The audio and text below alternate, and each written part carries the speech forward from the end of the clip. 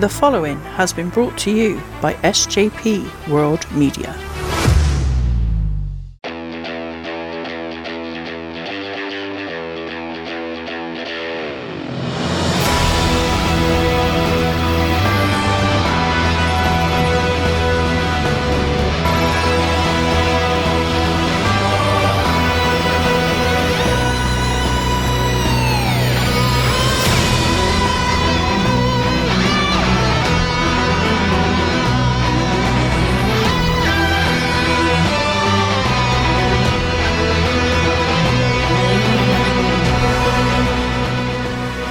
Hello and welcome to the Doctor Who pod, and it is guest day. Dan and I are not on our own. We have one of our, I think, 4 guests that we're having this season on. Guest number 2, I believe, if we're putting them out in the order that I think we are, but we're getting a bit jumbled in my head, but that's nothing new. First of all, before we get to our glorious guest, Dan, how you doing, my friend? I'm all hay fevered up again, so apologies if my voice goes a bit funny. I've been even struggling to breathe at some points today, so combine that with emotionally compromised by the Stranger Things finale. I'm having a good day, but a bit of a difficult one in some respects. How are you, pal? Yeah, I'm okay, mate. I'm okay. I've had a bit of a sore throat, as people are aware, I suppose, from other things I do. I've had to cancel and postpone plenty of recordings, cancel a potential commentary issue I was going to do, commentary performance I was going to do for a wrestling company. I had to postpone that as well because I lost my voice. And obviously you can't record podcasts or do wrestling commentary if you haven't got a voice, can you? So, but it's coming back. I'll apologise in advance. I still will get a bit croaky and a bit coffee and so on as this goes on. I can feel it already. But hopefully we'll be able to power through. But hopefully the workload will be lightened because we have a third voice with us this week. Our John Pertwee story for season 2 of our show has been chosen by the always excellent, always wonderful, always glorious Mr. Matt Willis. Matt, how are you doing, my friend? I'm doing good, thank you, Si. Hey, Dan, but it's always good to hear your dulcet tones as well. Thank you very much for having me on. No, thank you very much for joining us, bud. Thank you very much for joining us. First of all, I suppose, standard practice when we've had guests on. Well, I say standard practice, surely the second one we've had, but there you go. It's going to be standard practice. How did you discover and first get into Doctor Who? What is your Doctor Who story, I suppose? Well, I'm younger than you are, Si, which isn't saying a great deal, I'm aware. By your own definition, sir, you are an old git. But you know, I'm not so young myself nowadays. But I started watching Doctor Who when Doctor Who was cancelled. Actually, ironically, It was cancelled between 87 and 96, and BBC in their very, very good wisdom started showing Doctor Who in the 90s on variety evenings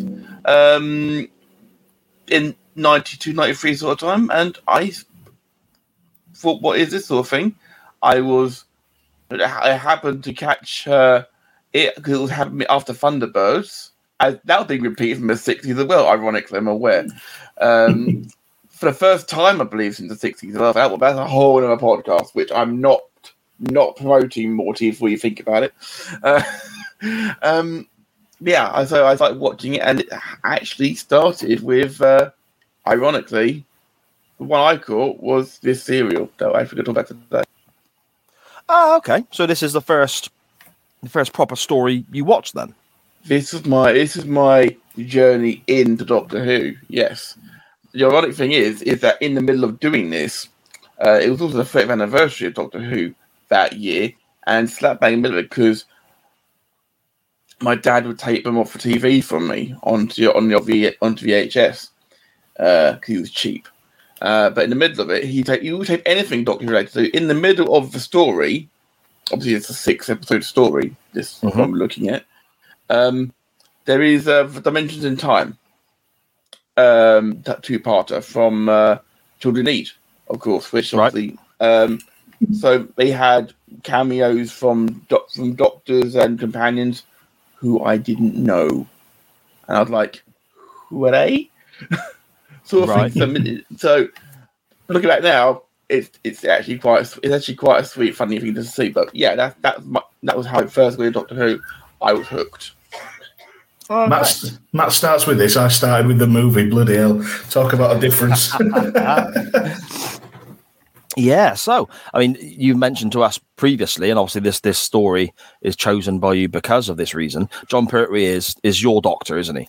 He's my Doctor, absolutely. I mean, he when I've looked back into like the time period. I mean, obviously he took over from Troughton. Troughton had big shoes to fill when Hartnell left, of course. So the question was going to be who's going to take over from Patrick Troughton, because he was quite a big star in his own right at that point.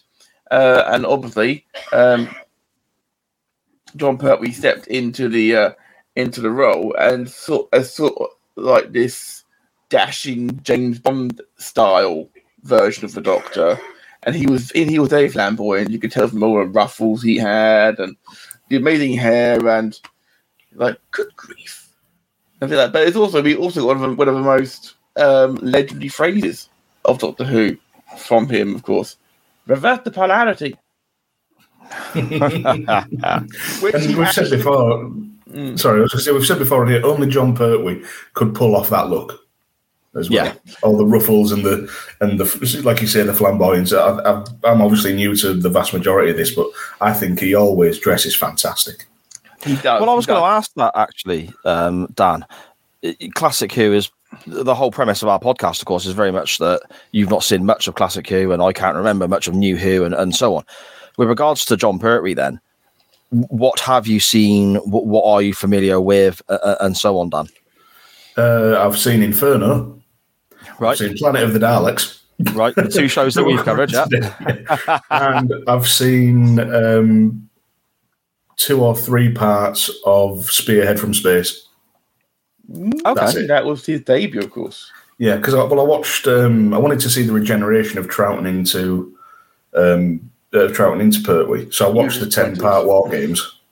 I was intrigued. I didn't really go in with any expectations. So the key to happiness is low expectations.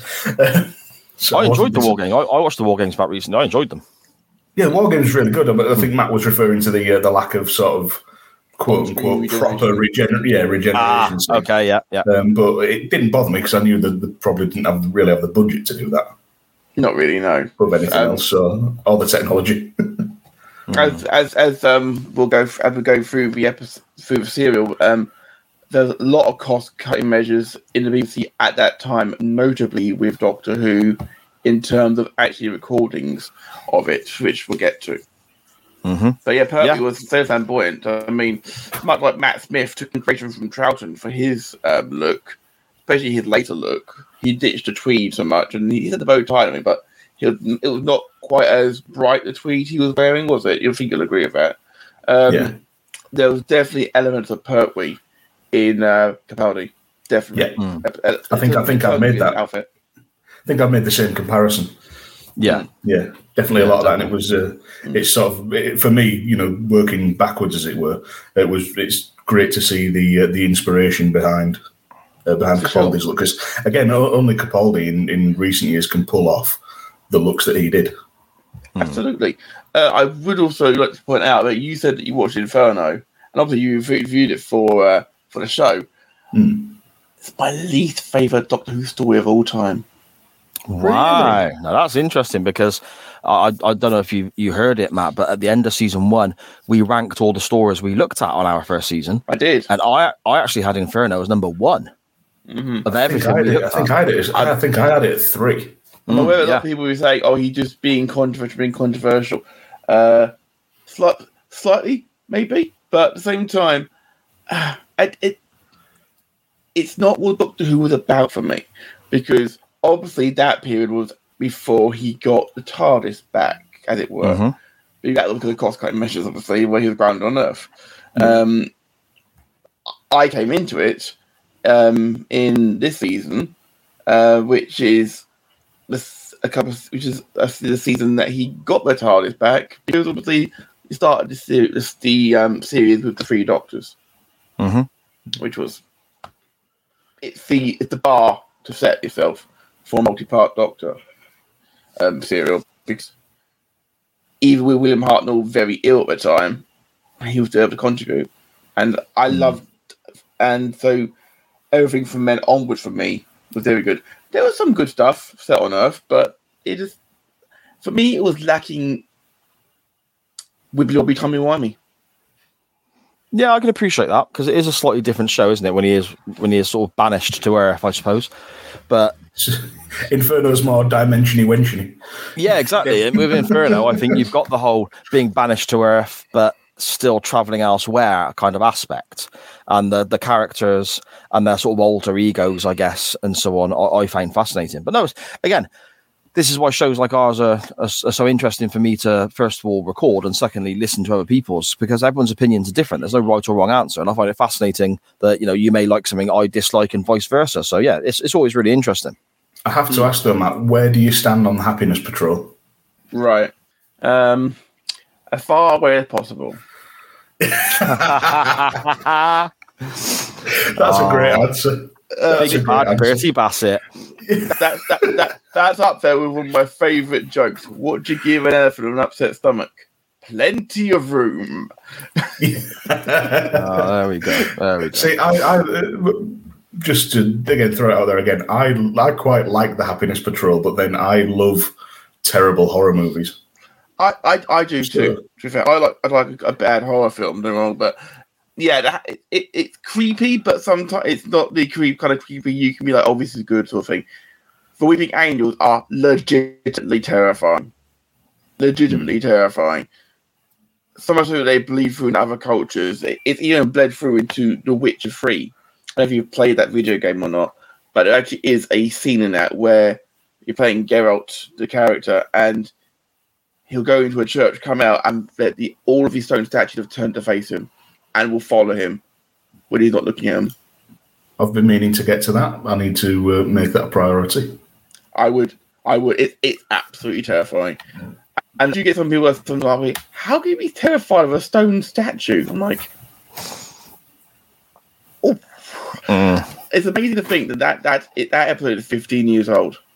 Blink. Yeah. As well. Yeah, that's something that we're noticing as well, Dan, isn't it? When we're looking at New Who on the show, it is still, some of it that we're looking at is still quite a distance away. I think if, like, say, I don't know, Tennant is the best example. I think of David Tennant being the Doctor as it was yesterday. But it was 15, 16, 17 years ago. It's not a short period of time ago. Many, many existential crises on this end. Because obviously I was watching Eccleston Tennant when I was a teenager. And I'm very much not a teenager anymore. And I don't like the passage of time. It confuses and scares me. Fair enough. So then, speaking of the passage of time, let's have a little look at this passage of time in the early part of 1973 from, April and May. This six-parter was first broadcast. We have John Pertwee as the Doctor. His companion for this serial is Joe Grant. The greatest of all time, in my opinion, and I will fight anyone for that. Yeah, I don't mind Jo. She's good enough. I mean, a bit damsel in distress at times in this particular story. But, it worked for what we needed. It worked for what we needed on the story. Now, this is a six-parter, and we do need to obviously bear in mind that we're not going to be recording from now until tomorrow morning. So we'll have to sort of skirt around some things and get through as much as we can, because there is a lot that goes on in this six-part story, isn't there? There's a lot happening here, mainly because this is part of a multi-serial arc. Because it literally picks up at the end of Frontier in Space. Yes. With the Master having shot the Doctor. Yeah, that's right. And that's how the show starts, isn't it? The Doctor has been shot by the Master, and Joe is getting him into the TARDIS. He passes a message on to the Time Lords telepathically. Yes. And then Joe has to start recording on the ship's log, which looks very much like an old cassette box, let's be honest. It does. And at this point, the Doctor's slipping into a coma, and then she turns around and it looks like he's done a massitive amount of cocaine. It does, He's got ice on him because his body has dropped so low. If my memory serves me correctly, and there is something that Dan may not know here as well, Si, is that I'm doing this entire recording with no notes. I'm also doing this recording having not watched it in 22 years.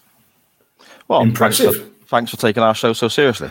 There's two very different reactions to that. The reason side, because I know this serial line for line. Right. So was it cooking? Possibly. Very possibly. Who knows on that side of things? His eyes got very wide shortly after. They do. His heart, both his hearts are only beating 1 every 10 seconds, if my memory serves me correct, and that side of things, which... yeah, that's true. If you've got one heart, it's bad, let alone two. Yeah, so there we go. It's an interesting start, obviously, because we're looking at this as a story, as a 6-parter, but as we said, it does follow on from the episode previously as well, which you don't tend to get masses of, I suppose. You do get sort of underlying stories running through various different episodes at different times. But when I put this on, I've not seen, maybe I have, but a long time ago, the previous story. So seeing the Doctor straight off the bat lying on the floor, I'm thinking, okay, have I pressed the wrong episode when I was on BritBox? Have I clicked on the wrong episode to start or whatever? So I went back out on the menu. Oh no, I got the right one. Went back in, started again. And I was like, oh, okay. So then I had to look into it a little bit and find out why that had happened. But it basically exactly the same thing. Yeah, it's little. Yeah, similar to when we watched the David Tennant story with Gary, and it seemed like we were going into the story. The very beginning of the story was going in halfway through because it opened with the Doctor running into the TARDIS, getting shot at. Yeah, that's exactly what reminded me of as well, obviously with recency bias, but I quite like that it was straight into the action after the initial confusion. But yeah, we very quickly, shooty, bang, bang. Doctor's having a nap on a pull-out bed from a bit of IKEA furniture. So I shouldn't rag on it. I'm, like I say, a bit emotionally compromised today, but it was certainly different. It was a TARDIS with the round things. We all love the round things. I love the round things. Things. No idea. Yeah, they got circuitry behind them and stuff, haven't they? Oh yes, actually, yeah, we did. We found out in that god awful Colin Baker piece of shit. That's right. And ironically, in Demented in Time, Rani uses the round things in her one to store avatars behind. So okay. Oh, there you go. Very creepy, very freaky, yes. Something I think is going to be a bit of a theme as we go through this story here. I mean, ultimately, we'll sum up our thoughts of it all at the end, obviously, like we normally do. But to give you my initial thought process, the story I quite enjoyed. But Dan and I, we always look at these older classic Who serials, these older stories, with very much the thought process of it was of its time with regards to effects and what we're watching and costumes and so on. And so, and because it is old and sometimes a bit ropey around the edges, we do have a laugh and a joke at its expense. It's just the way it is. With this one, I can see quite a bit of that coming. This, to me, there are certain stories we looked. I mean, Inferno, for example, because the only other Pertwee story we've covered for this podcast. It was a similar sort of time, early 70s, but it didn't feel old. It felt quite good with the way it was done. This story, and I enjoyed the story, don't get me wrong, this felt like 1973 with regards to the effects, which is no slight on it because it is 1973. They're doing the best they can. But at the same time, looking at it now with 2022 eyes, there are moments where you sort of go, oh, okay, that's not aged too well. For example, in episode 2, there's quite a few moments where the Daleks are turning their heads to look at different people, and the top of the Dalek is wibbling and wobbling and nearly falling off, and so on. And it is those rough around the edges that I think sometimes adds to the charm of the show, but also it's quite easy to sort of look at and think, all right, that's actually quite funny now. Does that make sense? Yeah, that makes perfect sense to me. All piss taking is from a place of love as well, because obviously, absolutely, because as you say, this was 50 years ago. Exactly. Yeah. Because obviously we're coming up on the 60th anniversary. This was only 10 years old. Doctor was only 10 years old at this point. We're now 50 years on down the line, and for me, this will still be my favourite Doctor Who serial until I die, probably. So I will always defend it, even if one day there's one come on that blows it out of the water. So, and there probably have been, but I will still defend it as my favourite. It's of course, we should probably carry on with the story a little bit because we can keep acting there. Yeah, sure. Yeah, I mean, ultimately, for the first episode, it's very much. I think, to me, episode 3 is where it really gets going. The story speeds up, and a lot is happening. But the first 2 episodes, not a plot being built. I think they set the scene for when it kicks off in episode 3, so to speak. I mean, the first episode, I think it's quite easy to summarize in that the Doctor's obviously on the TARDIS in this coma. When he comes round, the oxygen is running out as well, so he's got another issue there. Joe has gone to try and find help, and there's these plants that are watching Joe, and she's being followed by... Yeah, and she's being followed by an invisible thing, which is all we know at the moment. We don't know the name of this being. It's just an invisible thing, I guess. Indeed. And she finds a ship with a dead dude covered in cobwebs in the front. And that's kind of... In fairness to him as well, the dead pilot actually looked decent as well. Yes. I quite liked how he was positioned, the cobwebs on him, the way it was shot. I really liked that. I thought that looked pretty damn good. And then, the Doctor struggling with the oxygen adds a good bit of peril and things like that. So the squirty pants, dear me, the squirty plants and the invisible pervert breathing. Squirty plants are very crucial because they're the reason why. Because, of course, Joe gets squirted by the plants, which sounds like a really bad thing to say out loud. Yeah, my notes literally say Joe gets squirted on. But the fact matter is that because Joe turned on the scanners to look outside, if she hadn't turned the scanners on, the sat would never have been shot at the TARDIS, and none of it would ever have happened. Yeah. Because Joe pressed a button in the TARDIS. That's what it was. Which was a sensible thing to do. Well, it was a sensible thing to do. But because she went outside, she then got by the stuff, and we'll come to what happened with her in a moment. But they keep squirting in the TARDIS, and a shell goes around it, and stops it from breathing. Because, TARDIS is a living thing now. We now know that. Makes perfect sense. Looking back now, of course, it makes sense that would happen. The living machine can't breathe because the plant squirted mushroom at them. There we go. Yeah. It's perfectly logical. I mean, ultimately, Joe, when she's discovered this spaceship with the dead dude covered in cobwebs and so on, she is then discovered herself by 2 characters that we later find out are called Taran and Weber. And if I might interject just there, these are the only 2 sort of tropes we've got this week. So the guy who played Taran is Bernard Horsfall. He played Gulliver in the 1968 serial Mind Robber, and he was one of the Time Lords in War Games in 1969. Yes, he was. And he was Chancellor Goth in Deadly Assassin in 1976.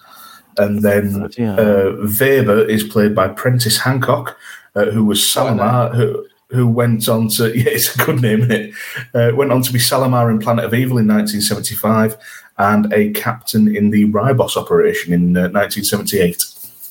See, that's so funny because, as you fellas know, we had to delay the recording a little bit today because we had various things going on, a few jobs going on. Matt was watching the end of the Grand Prix, and I was getting back from my parents.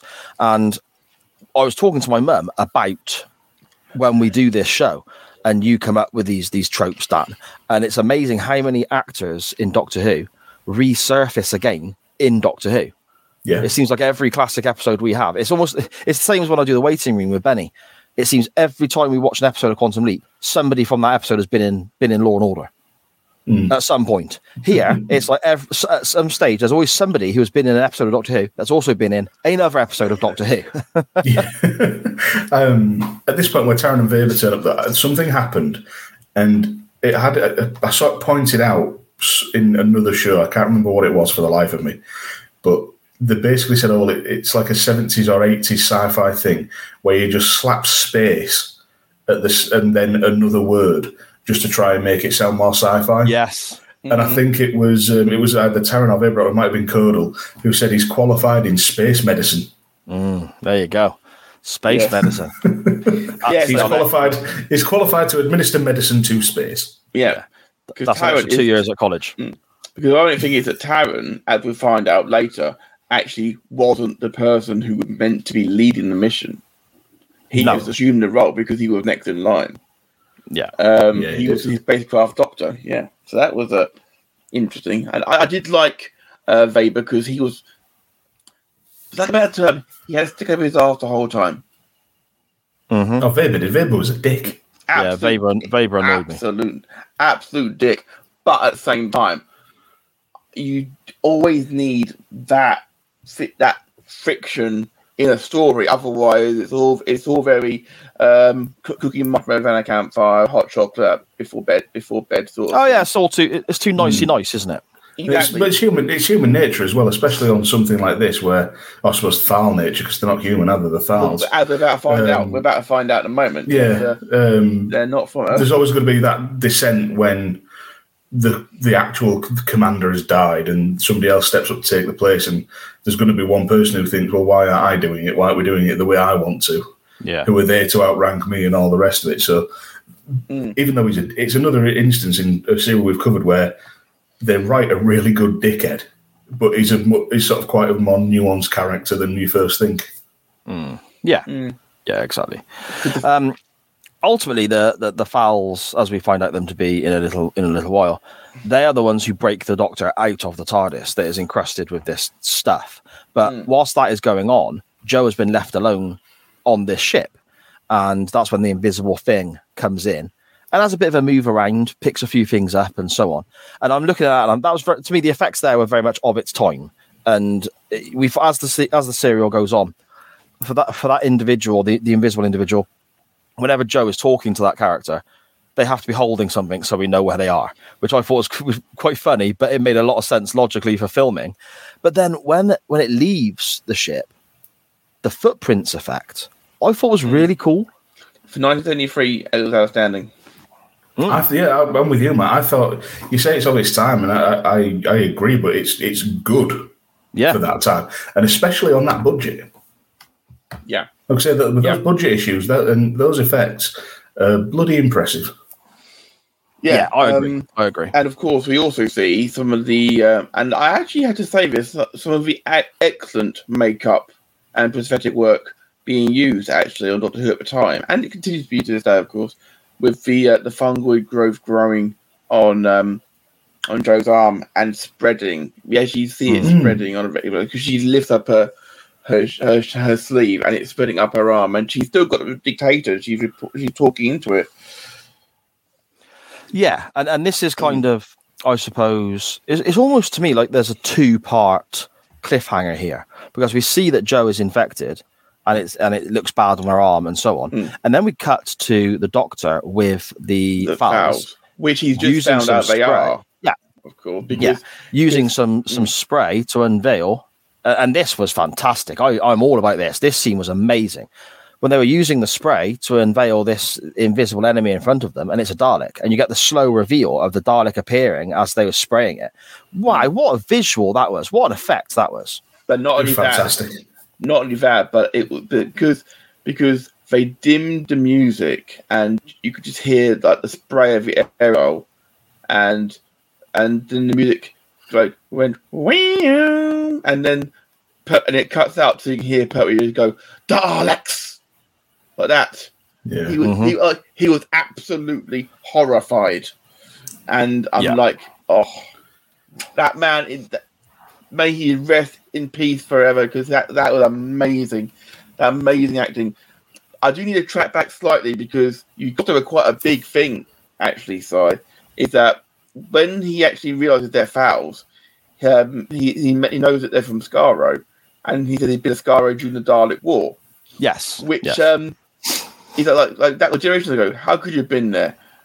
And then they talk about the first Doctor having been there, with 3 companions with him. It's Barbara, Ian, and Susan. Yeah, good throwbacks to that Hartnell era, isn't it? Well, not only that, but this is legit the sequel to the first ever Doctor story. Oh, fair enough. This is the first time the fouls appear canonically, and also timeline-wise, ever after the first Doctor goes to Skaro with the first companions. So this is the direct sequel. And they're so skeptical that it's the same person. Well, why would you think it is? Yeah. This is generations later. So the way they've done that was so well. No wonder Vader doesn't trust him. Yeah, I mean, it was written by Terry Nation for a start, wasn't it? Who did a lot of the Dalek stories, especially back in that day. So you can kind of understand why there would be that link there, I guess. But yeah, I mean, I like any, especially now with New Who as well. I like any reference back. You know, and it sounds funny because I like the fact that my wife watches New Who with me. She's not a massive fan, but she watches it with me because I like it. And certain things will happen, and I will go, "Oh my god!" And it will excite me because it's a throwback to old Who or whatever. And then the wife will ask, and I then have to explain those moments and what they mean to the missus. And I love it. I love it all.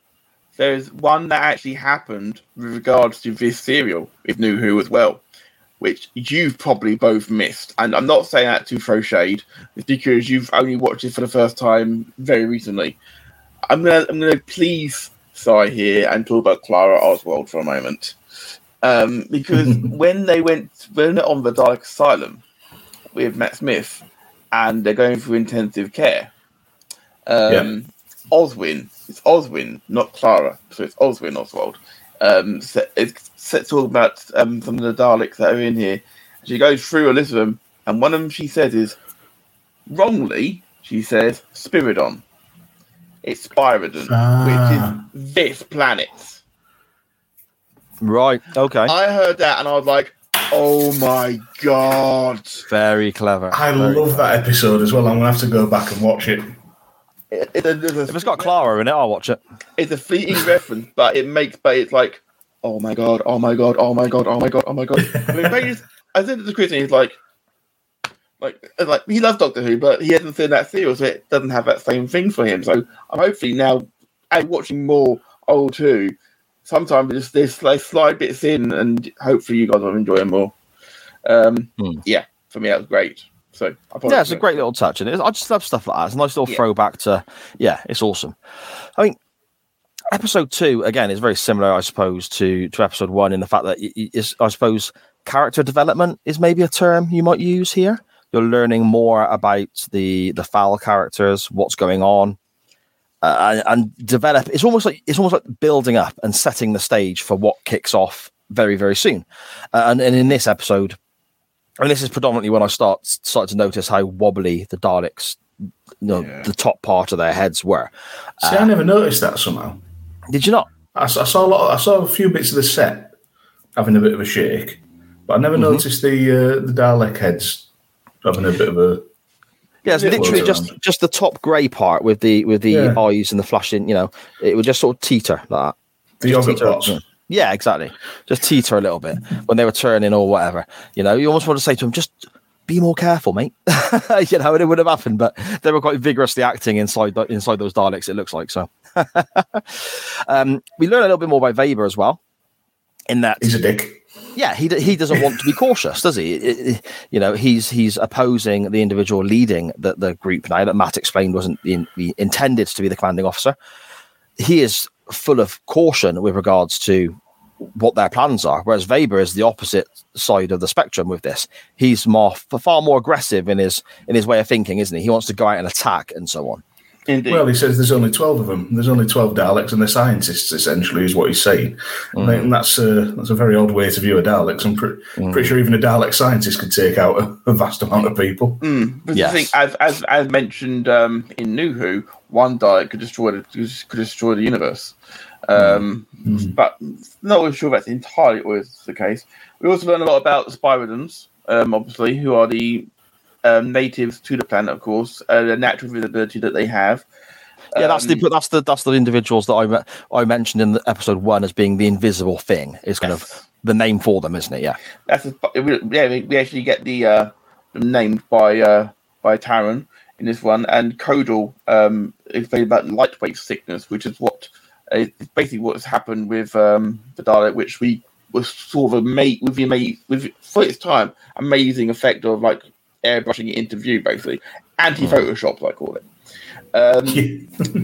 And so all the Daleks are capable of doing this, which when you think about it is fucking terrifying compared to what. Stick that on a Dalek that can fly nowadays, and you are screwed. Basically, invisible flying invisible Dalek. No, thank you. Thank you. No, thank you. But to do it, they've got to create fantastic power, and they can't stay very long, as evidenced by our dead friend here. Yes. Yeah. You mentioned Codal there as well. Yeah. He's a bit of a dude, isn't he? I like this fella. Codal is amazing because there's a bit coming up with Codal and the Doctor, which I absolutely adore. I've got it transcribed. Yeah. One of my favourite phrases I've ever heard in any TV series. Not just Doctor Who, it's any TV series, because it's absolutely accurate. And it's something that the Doctor has always lived by, to be fair, I think. But obviously, Joe was passed out as well from the infection. And so I was trying to think of a pun for it, and the best I could do was portobello instead of portobello mushroom. and one of the spiders takes her away. And it turns out in the nick of time, too. And that was after, but that was after Weber had been sat there whinging and nearly got himself as breakfast for a tentacle. Big got him wrapped around him and so on. But with regards to Joe getting escorted away from what eventually ends up being an explosion, doesn't it? The Daleks find the foul ship and decide to blow it up. She is rescued effectively, but before that, I just got a huge Dirty Corner vibes. And I know, Matt, Dan, you and I were messaging previously about this. The whispers and the heavy breathing and so on. Obviously it's trying to differentiate the way they speak to the Daleks and the way they speak to the Fowls and so on. But it just made me think about, the old-fashioned dirty corners that people would get, pervert breathing. Never had one, no. Well, no, this is and also it made me think as well, they've kind of died out, aren't they? Si's never had one either, but he's made plenty. Oh, yeah, I was the other end of the phone, mate. The amount of 20p's I chucked in that call box round by my mum's amazing. Sorry, but they've kind of died out, haven't they, dirty callers? You don't get dirty callers no more. Well, no, because you get caller ID. Yeah. You know who it is now. A whole range of perverts, mate, just made redundant. As if they had a purpose in the first place. It wasn't a job. It's not like closing the mines. Bloody Thatcher, ruining all those dirty corners. Thatcher's Britain. You can't even masturbate in a phone box anymore. How did we get to this point? I don't know. It happens every episode. These sort of things happen. Indeed. But there we go. Indeed. And of course, there's only 3 fouls at this point, isn't there? Of course, and Codal tries to lead away a Spirad on patrol, but gets caught and taken away. And the Doctor, they're taken by Tyron and Vader. Vader. So. Can you imagine if Vader was in this? Oh, this is pre Star Wars. I remember. So no, I'm thinking Big Van Vader. I was thinking WCW Vader as well. Yeah, with the giant elephant helmet. Oh, the steam coming out the side. Yeah. He'd have been a great Doctor Who villain. He would have, wouldn't he? Just an army of Vaders. Yeah. They make it back to the Fowl's ship, and their Doctor. They had to take cover because 2 Daleks arrived to destroy the ship, knowing it's from Skaro and to destroy it.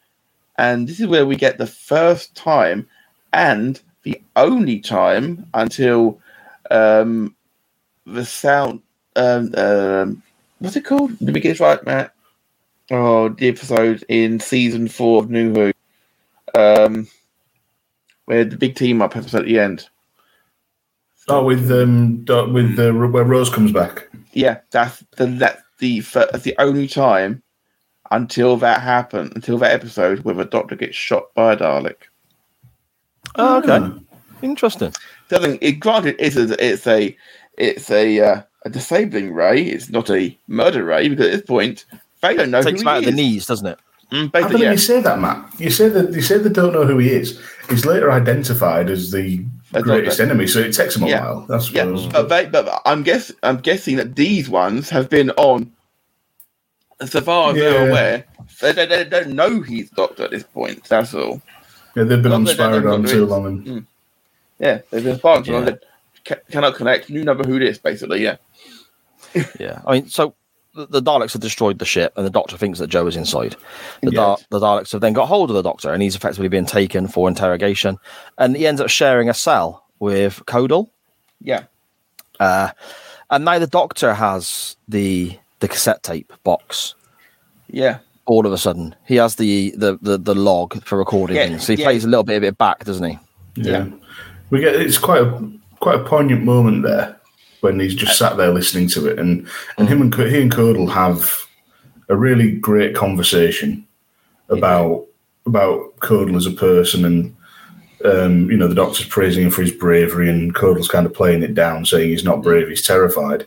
And I think this is the line that you were referring to, Matt, where the Doctor just sort of sits there and says to him, "You may be a very brilliant scientist, but you have very little understanding of people, particularly yourself. Courage isn't just a matter of not being frightened, It's being afraid and doing what you have to do anyway, just as you did." And then Codal responds to that with, "I'm not convinced, but thanks anyway," which was far too relatable for me. But everything John Pertwee said was absolutely spot on. It did, because you can apply that to real life as well. Courage isn't just a matter of not being frightened, It's being afraid and doing what you have to do anyway. Because that's like a very British thing as well. It feels very Winston Churchill, almost, sort of like during Dunkirk sort of thing. Because that was arguably a cowardly act, running away, but we live to fight another day. So you can argue that one. There's also a very, very very interesting part here, because when they're going through, when they've got they're listening to the log, they actually very cleverly they weren't just like as a prop. They were actually using the audio she recorded on the dictaphone at the same time, so it sounded the same. Sounds so minute and simple now, but how many times now would that just be like, "I'll just re-record that, we'll just clip that"? You couldn't clip that back then. You couldn't do that.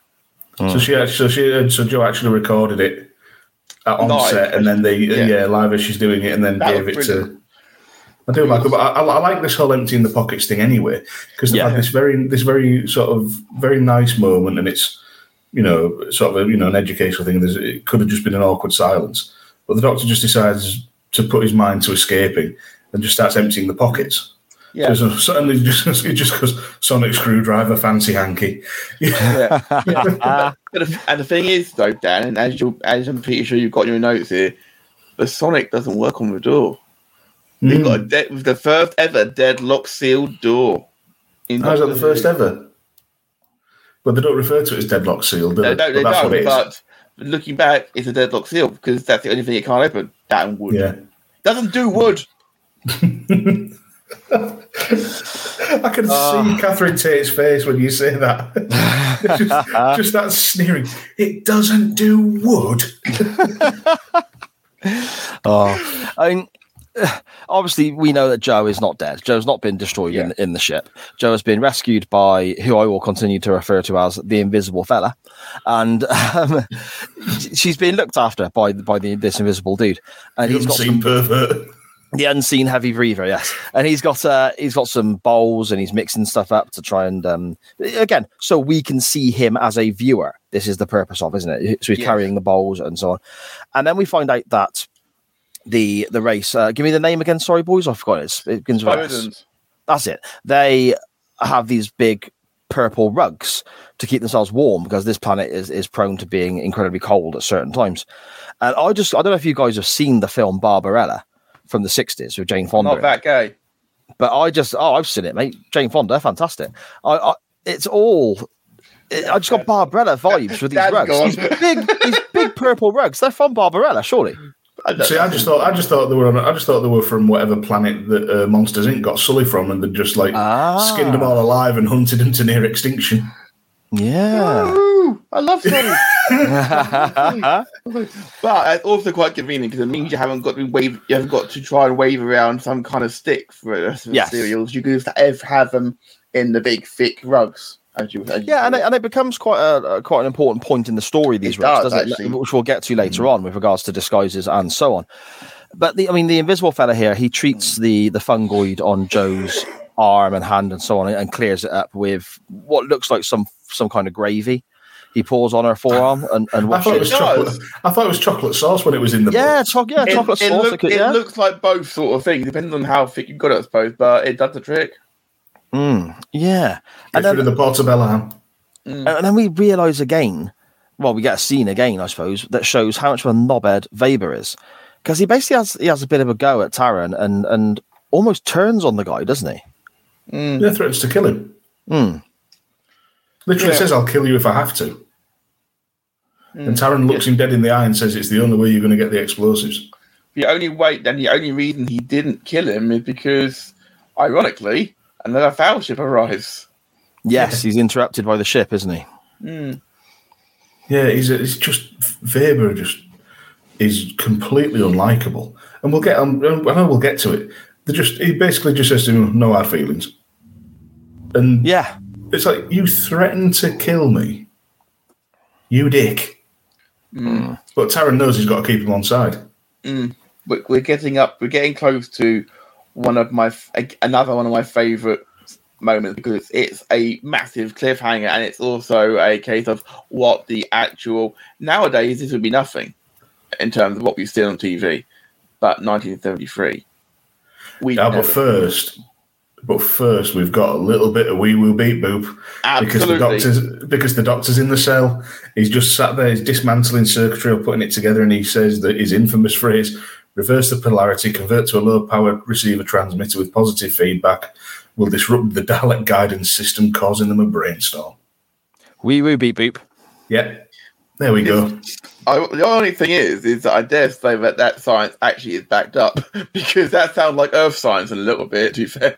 A little bit. Yeah, it could be. But enough. And on that note of Wee Woo Beep Boop, because by the time this episode drops, you will be able to buy yourself a Wee Woo Beep Boop Doctor Who Pod t-shirt. So check it out. Go to our social medias, look at the links, and get yourself some Doctor Who Pod merch. They're bloody lovely, even if I do say so myself. I didn't realise that was coming that quickly.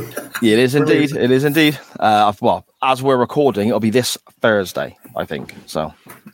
But there we go. So by the time this episode drops, it would have been out already for a little while. The false ship kind of doesn't land gracefully, does it? It has a bit of a bumpy landing. Gracefully? I've seen more elegant landings after Richarlison died for Everton, okay? So, yeah. I'll do. There we go.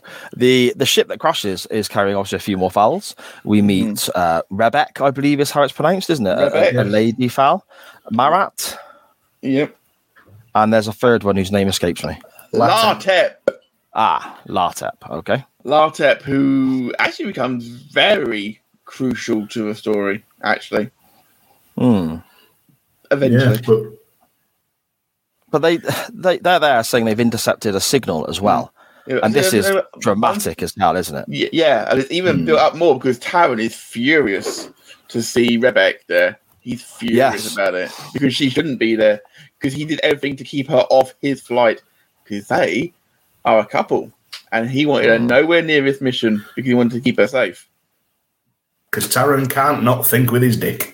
Indeed. Yeah. Indeed. This was very much a case of, oh, you silly woman, wasn't it? It was very much that sort of vibe. It felt like it, but for me, she gives as good as she gets. She is not afraid to bite back at Taran, and she's not a damsel in distress, that's for certain.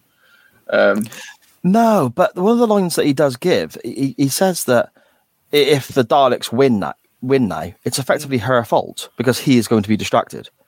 Yeah. It's like, mate, that's first of all, if you're in a position of power, be a bit more dedicated to what you're there to do. Think about the job rather than the job, so to speak.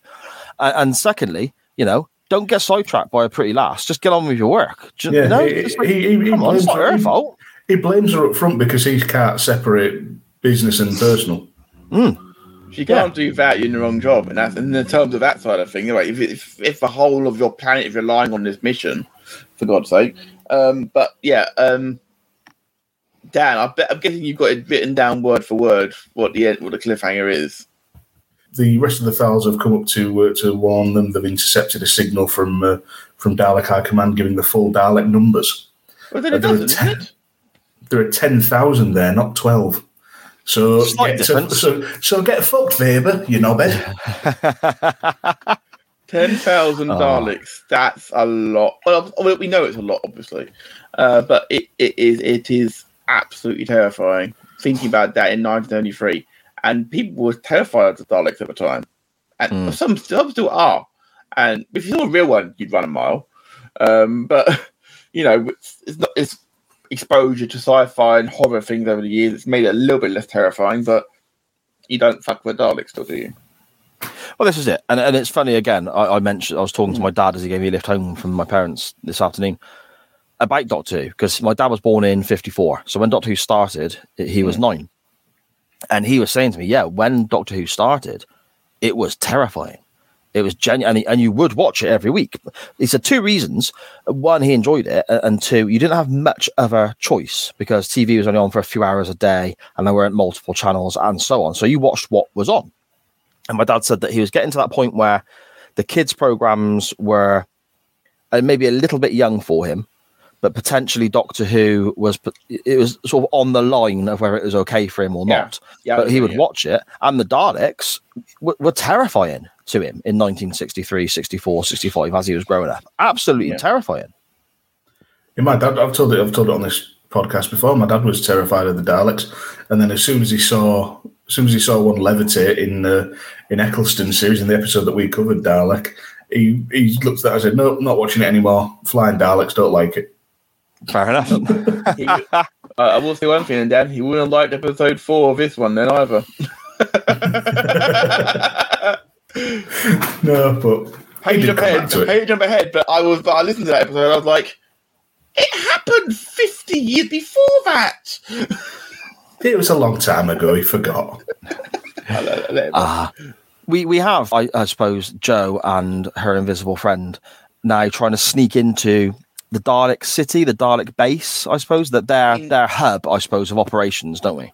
He does have a name at this point, of course. He has now got a name, we find out. His name is Wester.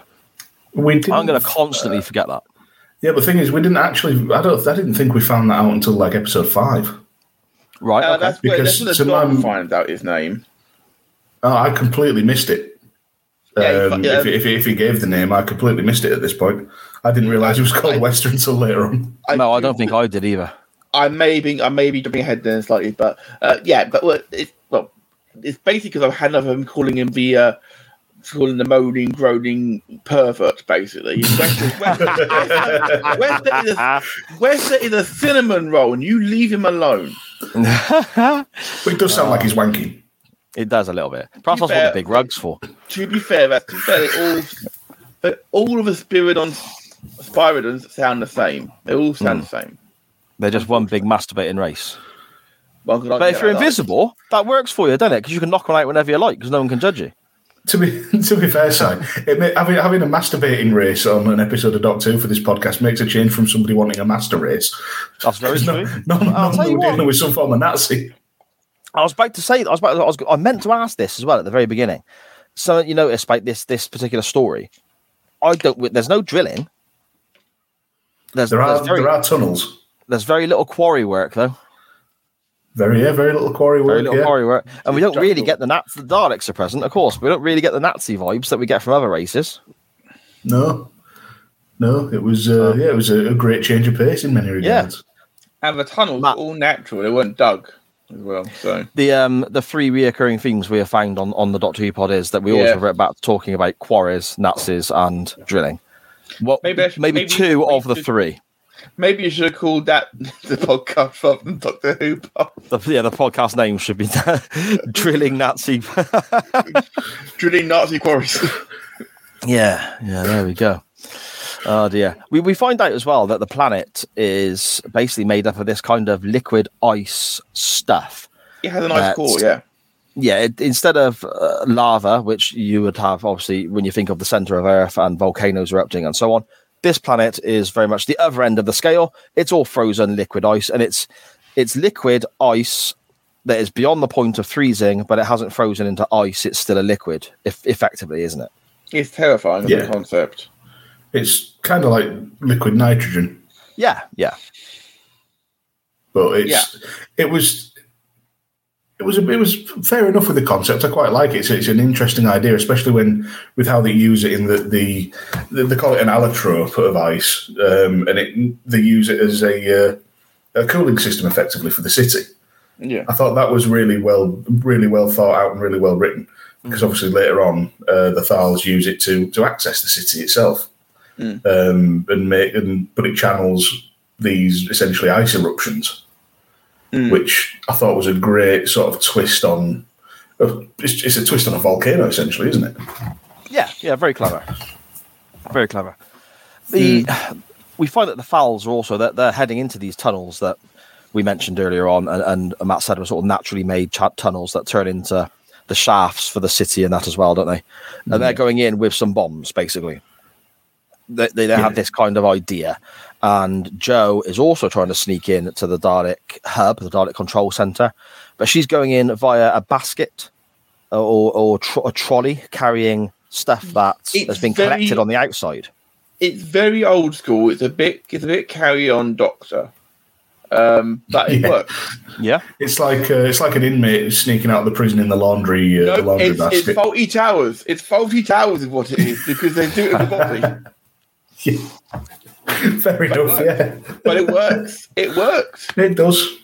But it's like you're not going to find a chair in that city. Why do you need laundry? Yeah. Although, so I suppose they had to. The Spyridons the slaves were bringing in vegetation for experimentation. So, yeah. Why not? I'll take it. And that's how Jo's going to get in, basically, isn't it? The Thals crawling through these tunnels. I'm not just mean Doctor Who, and in this instance here, I mean in general. When you watch Bond films, Indiana Jones, any action film where people are crawling through tunnels and so on, I don't understand why everyone is so close together, because they are virtually nose to arse, aren't they? As they're crawling along. Is why? Just back off a little bit. Yeah, but still. Give it a yard, eh? Sorry, just to interject, but there is a fun fact about this this crawling scene. It was actually the inspiration for the Human Centipede. Seriously, fuck no. I wish everybody could see the look on Matt's face. The disgust. Yeah. All it would have took was for the person at the front to stop suddenly, and you would have the Human Centipede. Oh, well. To be fair, the amount of time in Doctor Who we see people crawling through ventilation shafts and things like that. So the famous one with Sarah Jane and Tom Baker, of course, in the Andy Pandy outfit, of course. Excuse me. But if you visited in the Sarah Jane Adventures, when for the Doctor, we've got the kids crawling through the ventilation shaft, and they stop, and Arnie, who was sat behind Clyde, I'm staring at your bum. That's the sort of thing I mean, yeah. Yeah. So they put the trope perfectly brought up, as you say there. So it's not like it didn't go unnoticed, sort of thing. Like they take Clyde digs at it sometimes, and that was, I do believe that was Russell T Davies who did that one. So he very much would have been aware of that trope, I'm sure. Yeah, fair enough. I mean, back in the Dalek control center, then we kind of have a couple of different groups now, don't we? All kind of scurrying around. You were trying to get in, get out, not be detected, and so on. We have the Doctor and Calon, who have basically fucked up a Dalek to escape. They have messed this Dalek up by spinning him all sorts of different directions and so on. We've got Jo getting out of the basket, and we've got the Thals in the tunnels, and nose to bum, as I said. The Doctor and Calon are getting in a lift whilst getting shot at by the Daleks. The Daleks make travel downwards only. So I can just going back a little bit, when Doctor and Codal actually use the device, they have like they've sort of a high-low technique and all of that, but they actually have a really good shot from the Daleks' point of view of the of the machine or whatever device distorting the vision and causing the brain. So I thought that was really nicely done. It's nowadays simple effect. Wasn't 50 years ago again, so a big shout out to you at the team at the time. And another great bit of writing and delivery another great bit of writing and then well delivered from John Pertwee as well. He says, for a man who abhors violence, I took great pleasure in doing that. Great stuff. He used that a few times, but did sort of like mix it up a few times during his tenure. So yeah, as a proven fact, the Doctor hates violence. I mean, he does manage to get the Fowls out of these tunnels, though, doesn't he? As he's escaping the Daleks and so on. By pure coincidence. They just pass the vent that they happen to be at. So it's a good big stroke one. Just well, because they're being chased by Daleks at the time, aren't they? The Doctor and the corridor, of course. Yeah, but this ice river is now, being very much brought to our attention as a viewer. The way the planet is structured and the ice river, the ice liquid, and so on, it is coming up behind the Fowls, and they managed to get out the tunnel just in time, which is good luck, as Matt said. They're glooping through it like it's melted ice cream, and it's like because you guys had the luxury of watching this in colour. Back when I was watching it in 1993. No colour version of this episode existed in the world. Did it not? Nope. Black and white version only remained at that point.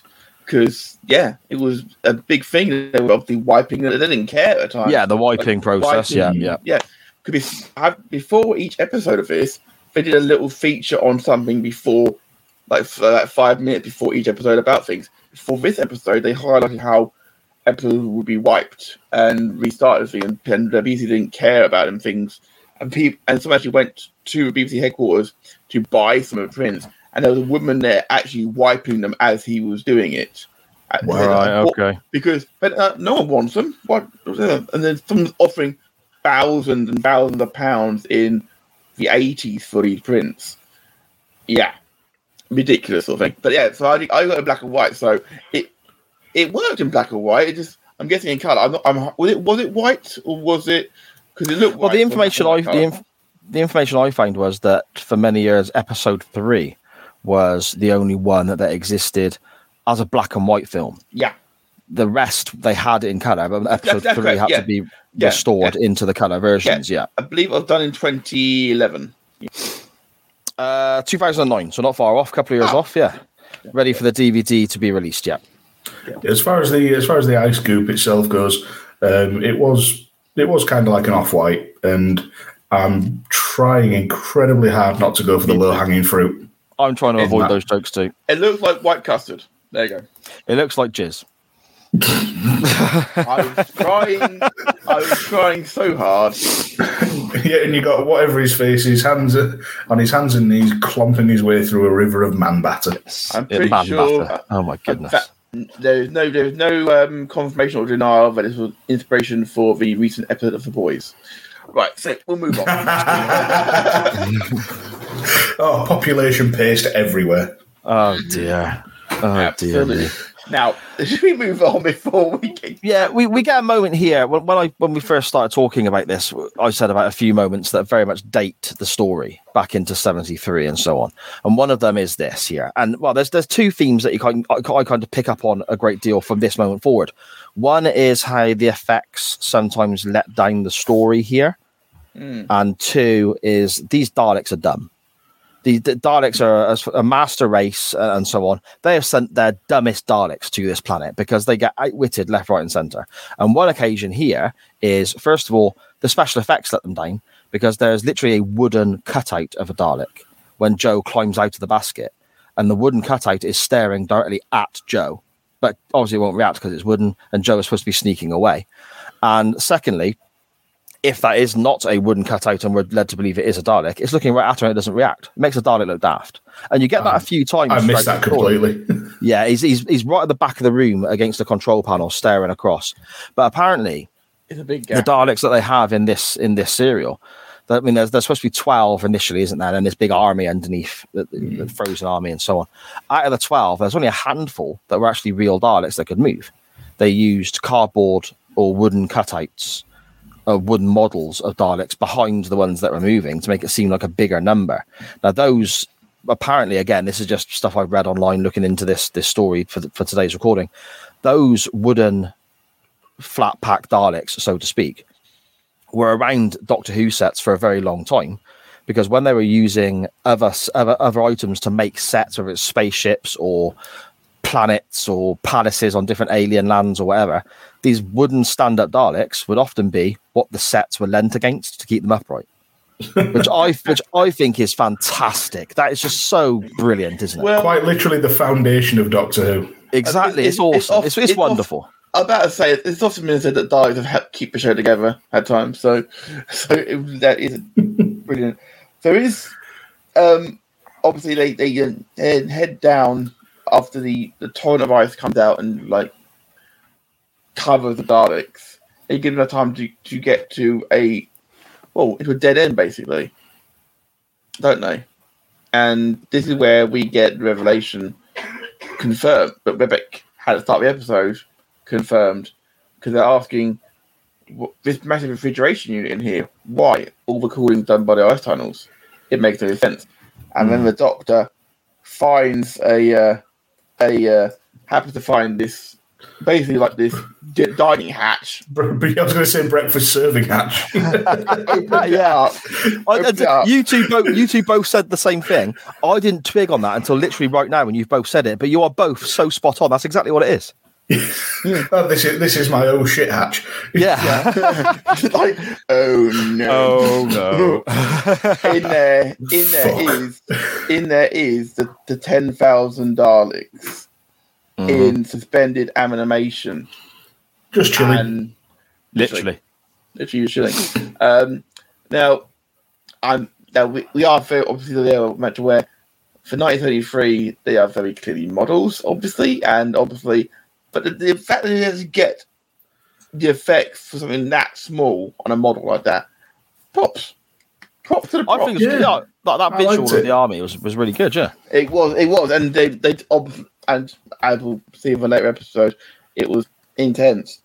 Our cliffhanger here, though, for season 3 is very good as well, isn't it? Because they've all basically got into this room that's supposed to be a dead end, as you mentioned. The Doctor has seen the army, but the Daleks are also smashing down the door, cutting down the door behind them. And it's a case of, okay, there's an army over there, there's a few Daleks coming in over there, and then the music hits, and it's like, The Daleks have also found the map that I think it was Weber had drawn with the explosives on them. Yes, they killed Marat. They killed Marat. Marat, yes, that's it. Yeah. Yeah, so all of it's all going to shit now, let's be honest. And then and obviously we know these episodes are between 22, 23 and 25 minutes long, because that's what BritBox tells us when we press play. Now, I know how long this episode was when I pressed play, but I'm so engrossed in this by now. I mean, like I said, the first 2 episodes didn't have this effect on me. This one did. I'm hooked in now at this point. So when the music hits to end this episode, I'm thinking it's okay for me. I can press play on episode 4. I know I can jump straight on. Can you imagine watching this week to week back in 1973? I did 1993. Yeah, how much you'd be sat there just thinking, shit, what happens next? That's how cliffhanger television should be done, isn't it? Absolutely. It was bad enough waiting for 2 weeks for the next 2 episodes of Stranger Things to watch. I mean, so I'd have been, because the Doctor obviously used a sonic screwdriver to fuse the door shut. Daleks then started to get them to go through. They started looking at the vent above, and the great exchange between Taryn and the Doctor when they try to go like Doctor, they came through the door. Well, it's obviously to do something of the sort. What are you going to do about it? Nothing. When faced with inevitable, don't waste precious time by resisting it. And that is perfectly accurate. If you know that's going to happen, don't resist that. Find another solution. And the solution just happens to be a very conveniently placed tap. A hot air balloon. Yeah, big plastic. To me, it looked like it reminded me of an old job I used to have. This massive plastic sheeting. That's what new sofas arrive in. So if the Daleks just kitted out their front room, maybe they got a new 3-piece suite and left the rubbish lying around. Yeah, well, that's a good question. I can't answer. Maybe that's what the refrigerator came in. I don't know, because they don't have chairs, do they? So, but and it's quite a clever way. Much like the Weeping Angels, the Daleks have no need of comfy chairs. Yeah. It's a clever way of escaping as well, isn't it, Dan? Yeah, I liked it. It was, as soon as you saw the Doctor playing with the plastic sheet and then he's looking up the ventilation shaft, you think, all right, yeah, I get it. Immediately twig hot air rises. Proper science going like, so hot air rises. Absolutely. Tap enough of it and be above it the whole time. Yeah, off you go. And the cliffhanger starts when it's not enough hot air to lift them and the door's almost open. And then conveniently, as if the episode starts, there is enough air, so up they go. It feels like the Batman thing. Like, how will Batman get out of it? Same bat time, same bat channel. And the next episode, like, oh, I'm just going to turn it off. So I'm like, it was a bit anticlimax, I would admit that bit. But this leads to, for me, I'm going to jump around a little bit in this episode, I guess, because I want to get to this moment. Here. Yeah. Joe's bunkered off to try and stop the Daleks blowing at the bombs when they found the mat, as Dan just said. So Joe's now going to try and stop that one from happening at the same time. But she snuck in and just walks out the door, basically. He walks out the door. But that's because all the Daleks are trying to find the what they call the aliens, trying to find the Thals. Yeah, and they're floating up this escape shaft, I suppose, for the hot air from the refrigeration unit with this plastic sheet. And I just thought that whole thing, again, for 1973, is so well done because they're on a corner each, and you've got this big sheet, and it's lifting them up, and it's incredibly slow. And the Doctor mentions about it being miles and miles to the surface. And then a Dalek starts following them up via some sort of teleportation kind of anti-gravity. Yeah, that's right. And the visual of the Dalek coming up towards them, first of all, I thought was fantastic. That is just so well done. First of all, you don't tend to see many Daleks from the top. So it was unique anyway. But then secondly, the fact that it's rising towards them and they're making this slow progress up with their sort of homemade hot air balloon, for want of a better term, I thought there's such suspense and peril in this scene because you've got this killing machine chasing down the heroes as they drift away, basically. And to add one more bit of peril, the tarp starts to rip as they get near the top. Yeah, it does. Just add some more shit to the mountain at this point. Like, how can it get worse? We're all about the time to our deaths. And amidst all this. So amidst all this going on, the Doctor says, after this, I must take up hot air ballooning. This is quite exhilarating. Away from this, the Daleks have located the explosives, as Matt mentioned. But there's another moment here of dumb Dalekness, I suppose. The Daleks, at this point, Jo is hiding, obviously. They look literally directly at her. And she is hiding behind, effectively, 3, maybe 4 strands of grass, if we're lucky? Maybe. Yeah, about that. And it's like they look right at her. And it's a case of, obviously we've got to suspend our disbelief, similar to when we guys watch wrestling. We've got to suspend our disbelief to a degree with certain things that happen to enjoy the story. And I'm okay with that. However, on certain moments in this story, I find it more difficult than I have done with other stories. And this was one of them. I'm going to proffer an in-universe explanation. Okay, you can tell me I'm an idiot if you want to in a moment, but just hear me out. With this being canonically the sequel to the first Doctor Who episode with the Daleks in it, is it possible that the Daleks just haven't developed the technology to be able to see properly? We noticed later on that their field of vision isn't the best, and they certainly can't communicate like they can in later stories, obviously. So, obviously, the fact that they can't just sub out one thing for another thing, they've got to put up a whole new Dalek in to cut the doors open, sort of thing. Is it not possible that they just didn't have the tech to see her? I can see where you're coming from, and if she was potentially behind a bit more, shall we say, shrubbery, then I think I could get on board with that. But the fact that she's behind literally two strains of grass.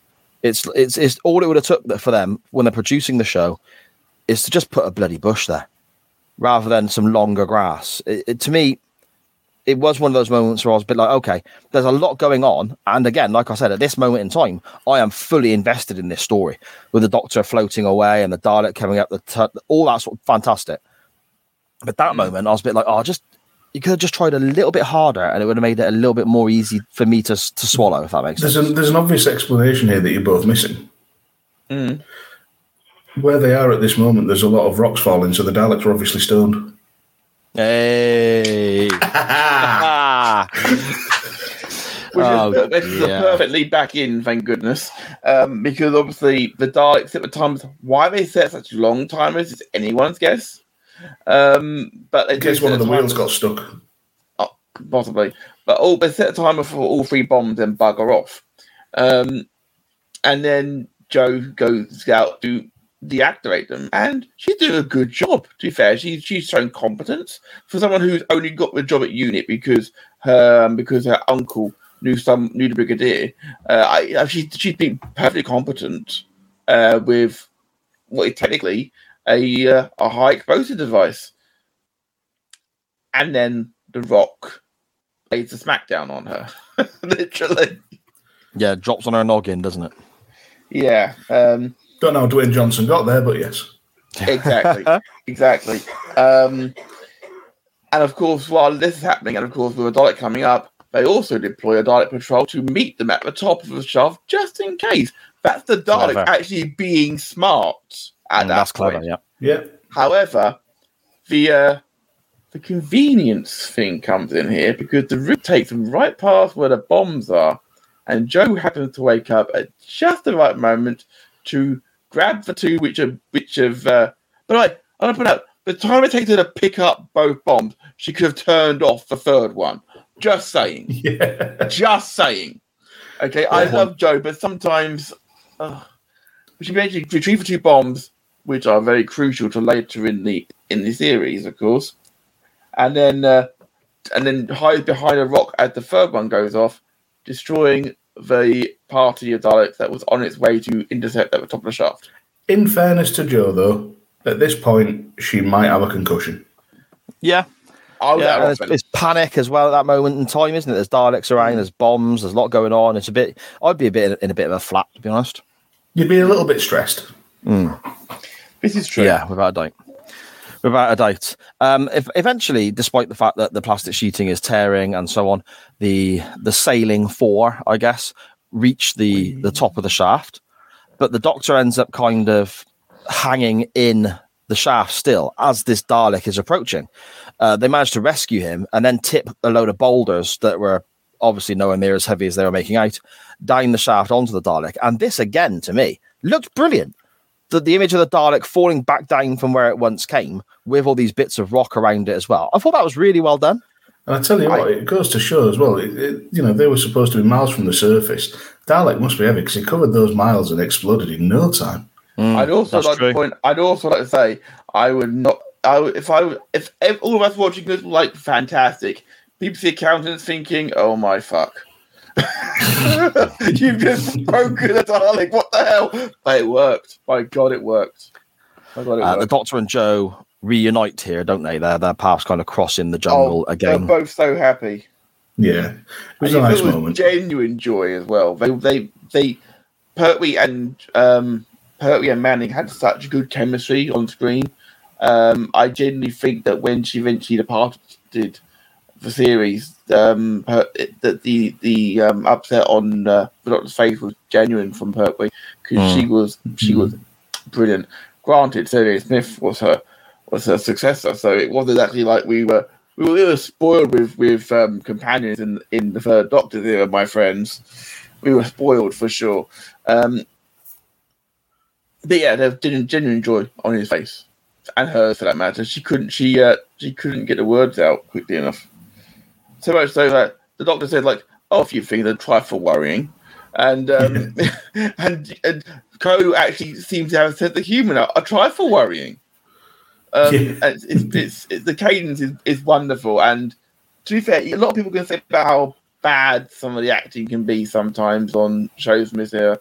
I think it was all on point at this point because it was necessary to lift the tone because it could be much worse. And they mentioned that Marek was dead to Lartep, and obviously he was on the same ship as him. And I think that hurt. That cut into Lartep massively when he found out.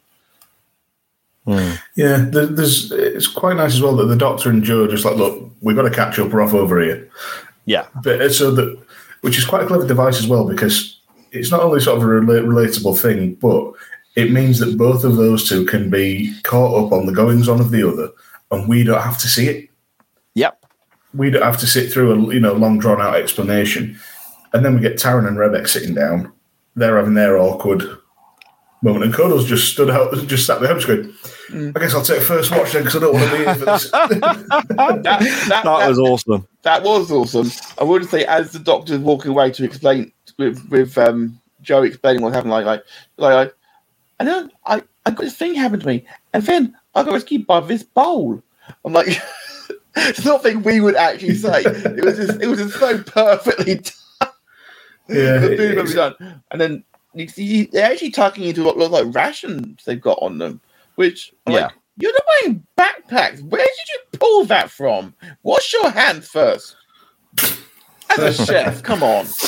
But then we get the very awkward conversation that we've already covered about, where with Taran and Rebek, and Taran basically outing himself as a bit useless because he can't separate his job from his personal life. Which, when it's life or death, I can sort of understand it. I was maybe doing him a bit of a disservice before, but also get your head out of your ass and get on with the job. Totally. There's bigger things going on than your relationship as far as the Daleks go. To prove that 100%. Point, we had a little bit of a callback to the previous serial, Frontier in Space here, where the Doctor saying about the message he sent was telling the Time Lord to send the TARDIS after the Daleks, because he'd learned about the invasion force on the Ogron planet, which was where they were when the Doctor got shot. So he wanted to send them of it, but they were sent after it, but time-wise, as it's proven with the TARDIS, too late afterwards. Yeah, I picked up on that as well. It was a nice little thing to have in. Nice little timey-wimey moment, yes. But then we're getting into the Dalek plan. Yeah. And they're basically going to put together a bacteriological compound that will destroy all living tissue. But they're also putting together an immunisation for it that they'll give to themselves and the Spyridon slaves. So if the Thals aren't taken within a certain time period, then they're just going to destroy everything. Yeah. Yeah. We're coming back towards the dictator sort of thing. The fourth factor, we're back on genocide. Yeah, there you go. The Daleks bacteria as well, that's in this big tank, looks a little bit like some kind of bad scrambled eggs. I don't know how bad your scrambled eggs are, Si, but you need a new recipe. Come see me later. I'm good, mate. I know what I'm doing. If you get a couple of scrambled eggs, then no, you don't. We're getting a couple of lines then that one confused me and one actually genuinely made me laugh out loud. These two moments, we have Taran sort of feeling the weight of expectancy, I suppose, on his shoulders. The Doctor's saying is the load getting too much? I'm paraphrasing a bit, but it's kind of what the Doctor put forward to him. Mm-hmm. And Taran's saying that there's it's very difficult leading and so on. And he says this job does not allow for human weakness. It's like, well, but you're a foul. So how does that work? That threw me a little bit. I think he may be there because Joe was saying that Joe said in episode 1 to him that she was from Earth, and at no point, and I have checked this one before, did the Doctor ever say that he wasn't a human and he was a Time Lord to the Thals at this point? Then he may have just assumed that the Doctor was human. I have a genuinely simpler explanation. Whenever anything like this happens, and it refers to humanity instead of, Thal or any other species, it's the TARDIS translation matrix putting it into terms we'll understand. Okay. Plus, I'll go along with that. As we've had many times, you look human, you look Time Lord. Yeah, exactly. And we lots also of planets have a north. Yeah, exactly. I love that line.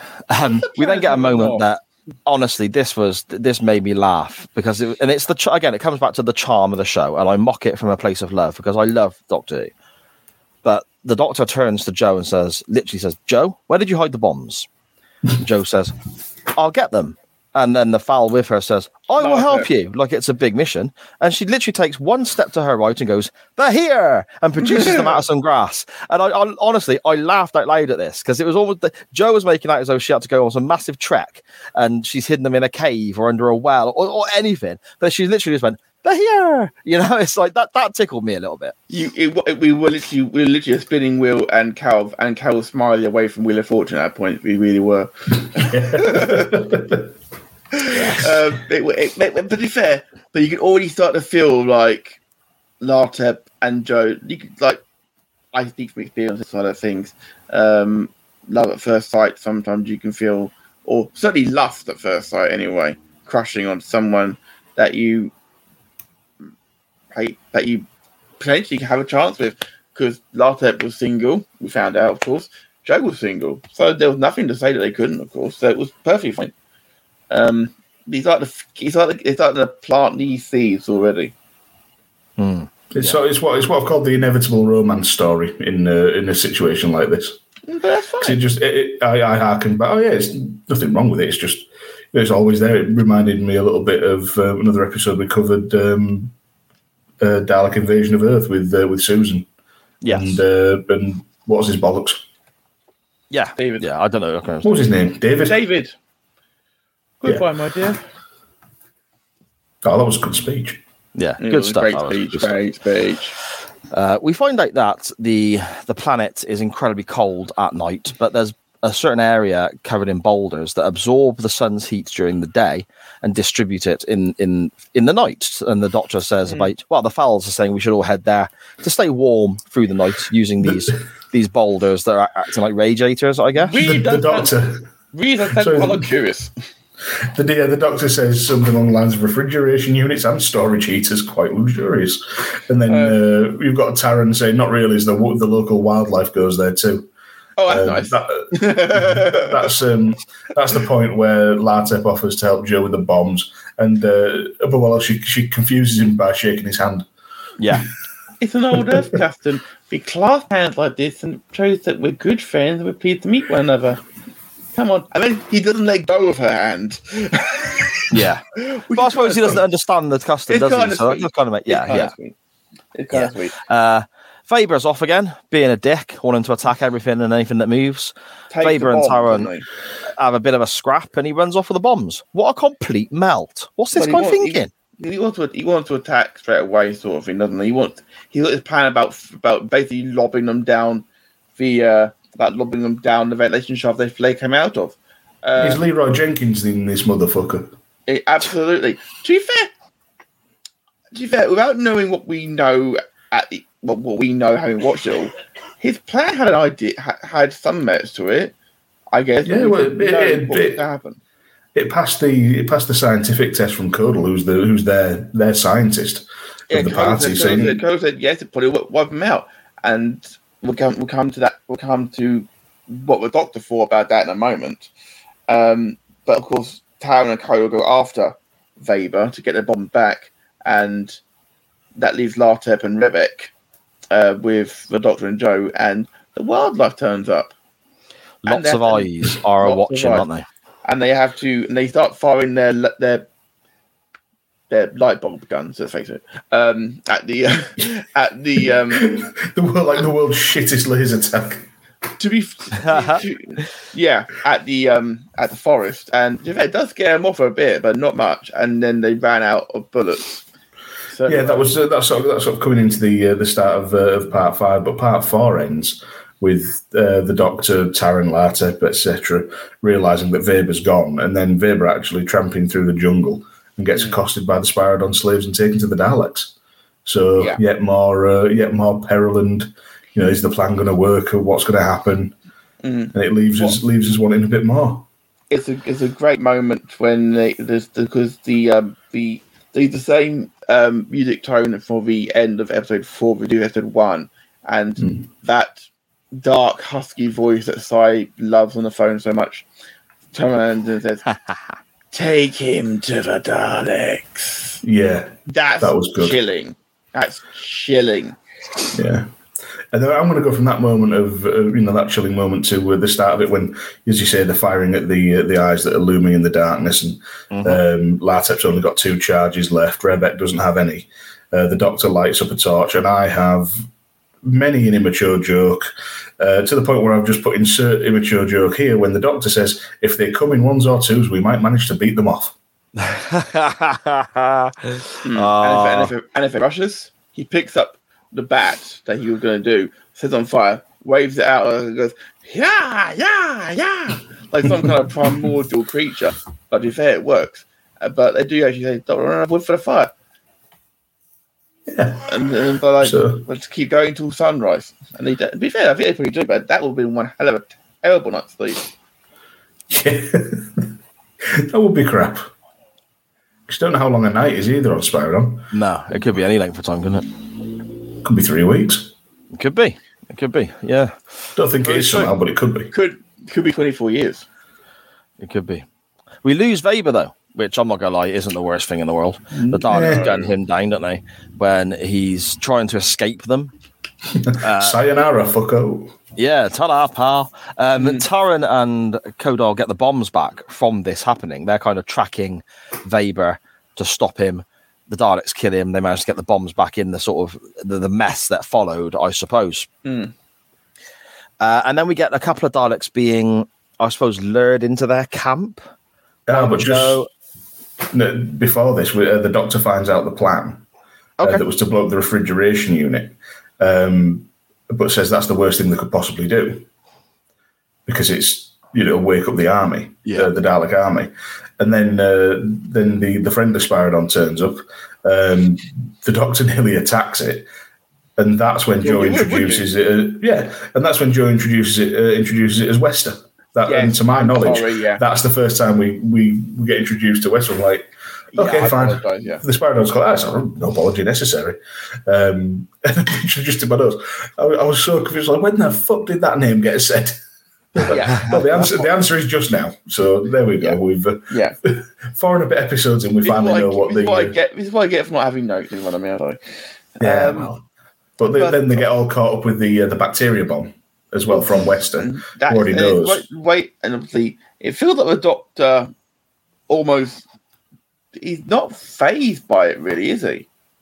Well, he knows Dalek tactics. So yeah, of course, they're developing a bacteria bomb. Why wouldn't they? It's a clear, logical steps. And Wester's going back into the city to try and delay, and they've got to. The Doctor breaks it down into 3 things. Got to stop the bacteria bomb, make sure their army stays frozen, and make sure they can't invade other planets. And I think one of them says, "Well, we're going to do that." I said, "I haven't the faintest idea." Brilliant. That feels very much like every Doctor before and after, because that was exactly the sort of thing he would say. Yeah, that's sort of one of those timeless moments. I really like that. If you play that in your head, because we all know what every Doctor sounds like. In your head, every Doctor saying that line, it sounds absolutely accurate. I have the faintest idea. It's wonderful. Yeah, I can see every Doctor doing it. It's brilliant. It's wonderful. And I have just watched Dan's eyes flicker as he played everyone in his head one after another. It's been great. That was great. But we get that's when we get Weber's execution, and we see that. I love this bit that when we see the antidote being administered just through a random pink strobe light, and the synthesized antibacterial elements are released in immediate vicinity of subject. The elements provide immunity on contact. We will beat poop.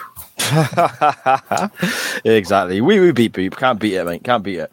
To be fair, depending on how far in the future. Can I just say, I'm aware it's a bacteria, not a virus. But does this not feel a little close to hype in the last couple of years? A little bit, yeah. Mm-hmm. But I was trying to avoid talking about it, to be honest. Yeah, so I've addressed it. We move on. yeah, I think that's for the best, lads, eh? The Doctor, Talon, and Kodal, and then, in fact, episode 5, we get big moments like Weber getting killed and then claiming the bombs back, and a couple of Daleks being killed off by getting pushed into the I suppose, ice lava, for want of a better term. The molten ice, yeah, and then Jizzball. They work out that I'm skipping past that. Moving and working out that the ice is slowing them down or even stopping them altogether. That's where, obviously, as Dan alluded to, what I realised is that the worst thing they could have done was blow up the ice, blow up the refrigeration unit, because it had brought to life immediately. 10,000. Yeah. I mean, and they had a trouble with 2 Daleks, obviously, but they then. How can I say this without sounding callous and harsh? They gut the Daleks. Yeah. Yes, they take the outer casing, don't they? For the Letek, isn't it? Who goes into the Dalek? Latek was like he's trying to get the last few beans out of the can. Yeah. But the person who goes, this is the plan. Obviously, the plan they've got is for obviously, Rebek is one that's going to go into the. That's Rebek, yes.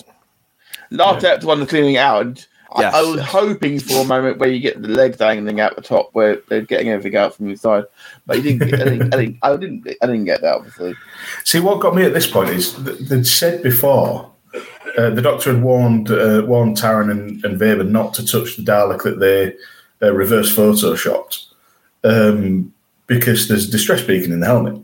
Mm-hmm. So initially, when I saw them open the top of the Dalek, I think, well, you just said there was a fucking distress beacon in the helmet. What are you playing? And then it immediately addressed it. Yeah. Okay. Because it said it cuts to the control room and they say we've lost contact with Patrol 7. There's a weak signal, weak distress signal. Yes. So I was like, then silence. Yeah, that's chilling. Like, weak signal, then silence. I'm like, yeah, that's chilling. And literally, but then I don't believe I actually sent anyone to actually check it out. Weak signal. You know where it is then. Well, they got distracted by Wester. Mm. This is it. Wester, yeah, he comes in and sacrifices himself, effectively, doesn't he? Mm. Yeah, well, Wester comes in saying he's got vital info for the section leader, gets put off until the section leader's free, and somehow ends up, I think, actually makes a run for the room where the bacteria is, gets in there before it's sealed. Yeah, he was told to do a report and wait until the right time. So he's in there waiting for that. Yeah. While I believe, it's Latep and Joe heading for the ventilation shaft with one of the bombs. Yes. And Taran and Kodal and the Doctor dressed up in the Spyrodon furs. Yeah. I believe that Latep and Kodal said that they relieved them of their furs. So they knocked a few of them out. they probably left them with like a rock so they knew where they were when they woke up. When that happens, while they're beginning to end, literally, I think as they're beginning to enter the city, they're about to trigger the bomb, and Wester doesn't wait any longer, does he? No, he opens the container and effectively sacrifices himself and kills the two Daleks in there as well. And we get a great reveal of what the Spyrodons look like when they're not invisible. Fades in, doesn't it? Yeah. Yeah, it sort of fades in and much more humanoid than I expected. I don't know what I was expecting, but it wasn't. It was still good. Yeah, kind of with a few bits, few odd lumps here and there on the forehead and whatnot. But it weirdly reminded me of the end of Return of the Jedi. Let me look upon you with my own eyes. I don't know what I expected Vader to look like under the helmet. No, but it certainly wasn't that or that pale. Right. Indeed. But because of the stupidity of the Daleks putting the antidote for it in the room they're in, they can't open the door to let another Dalek in to get vaccinated by it without killing the Daleks. So it's that continuous cycle. The two Daleks inside can never leave. And that's kind of... Whoa. No way. Yeah. No way. Yeah. But then for all the fact that the Daleks can't see Joe behind three blades of grass, one of them clocks the Doctor and Taran's feet under the boot under the furs. So, and that's the end of the episode, isn't it? That cliffhanger is like, oh shit, they've been spotted. Covers blown, chases on. Yep. Wait, there we go. You are not Spyrodons. Emergency! Emergency! Do not move! Alarm! I cannot see! Vision impaired! Because they literally, as it opens up, the Doctor takes his foot off, throws it over the Dalek so he can't see, and then they begin pushing, and this is legitimately pushing Rebek's Dalek down the corridor. The Daleks. I think if memory correctly, they actually drift the Dalek round a corner, and I'm like, oh, that is delicious. I do like though the Daleks' three biggest nemesis are the Doctor, stairs, and fluffy blankets. Yeah, that's what I mean about the Daleks being dumb in this episode. They get outwitted with things like that kind of take away a little bit of the aura of how dangerous they are for me. They're still learning. It's early days. yeah, I guess. Speaking of Daleks and so on, we get Dalek Supreme is landing, don't we, to take over control of what's going on this planet. A very posh-looking gold and black Dalek, which apparently was a prop initially used in the Peter Cushing movies, the Dalek Invasion of Earth, 2150 AD. And that was given they're showing both of the Peter Cushing movies back to back at my local cinema. I'm actually thinking of going as well. They're doing mine as well. Chris showed me the other day. I'm like, I have zero interest in watching that pile of crap. Or the only reason I would is because Bernard Cribbins is in the second one. Yeah, Who went on to play Wilf. Yeah, one of the best companions ever. Only person to be a companion in both iterations of Doctor Who. So this was actually a gift for Terry Nation when that film was made. They gave it to Terry Nation, and he wrote this story. So this was his own personal Dalek, and the stalk that lights up when it talks is legitimately just a conventional torch. Yeah, that's not me mocking the product or mocking what they use. It is legitimately a torch that they have put in the stalk and turn it on and off manually when the Dalek speaks. Love that. It still looks all right. Yeah, totally. The gold and black, I think, is really striking. The gold and black looks fantastic. I'll say as well, the Dalek ship landing was pretty decent effects for the time. And obviously, it lands near Joe and Lartep, and they're addressing it, and Joe says, "I've never seen a Dalek like that before." Lartep says, "One of the Supreme Council." Now, to be fair, the Foul never encountered the Supreme Council before, so I have no problem with that. It's then the realization that Joe says, "Lartep, could you fly that thing?" And suddenly it dawns on Lartep, there's a way out. This was a suicide mission for them. There's actually potentially a way of getting home. And Joe says, "I wish others were here, but we could tell them about it." Lartep says, "I'm glad they're not. Because if you give them hope," but I'm paraphrasing a little bit, I'm pretty sure Dan's got the actual wording. I don't actually. I paraphrase this because I was running tight on time. Yeah. We knew it's a suicide mission. We've faced danger and taken risk because we had nothing to lose. Yeah, he's bemoaning the hope essentially, saying that the judgment will be impaired, but then also saying that he'd already found a reason to be more careful and stay alive. Yeah, as he stares intently at her, and she just goes, "Moving on then." Yeah. Slightly awkward. I think the wording is, "Come on, Lartep, we've still got a long way to go," and then takes his hand and drags him out of shots. I remember that so vividly because it was. To be fair, the Dalek ship is a decent looking ship for 73. To be fair, and effectively, we've got a scenario there now. The Doctor is back in this room, kind of cornered to a degree, trying to figure out a plan of how to dispose of this army and so on. And we get the news that the fridge has been turned off. Basically, that we hear the whirring of the refrigeration unit coming down, but also the Daleks. They're not with their welder mate Dalek who cut the door down previously. They're just ordinary Daleks trying to break down the door on the other side. And I got real bumper car vibes with this moment here. Again, it's another moment where the Daleks in this moment looked dated, which obviously they are. It's 50 years ago, as we said. But there's moments in this story where it doesn't look 50 years old. This was one where it did. And they're kind of banging into each other, trying to bump the door down and so on. It came across very kind of bumper cars. But then with the refrigeration unit being turned off, we get that brilliant view of the army of the Daleks, and a few of the little ones in the middle are starting to move around. We cut back to it once or twice, and a few more are moving each time. And the last time we see it, I just got this huge vibe of it being like a Dalek disco.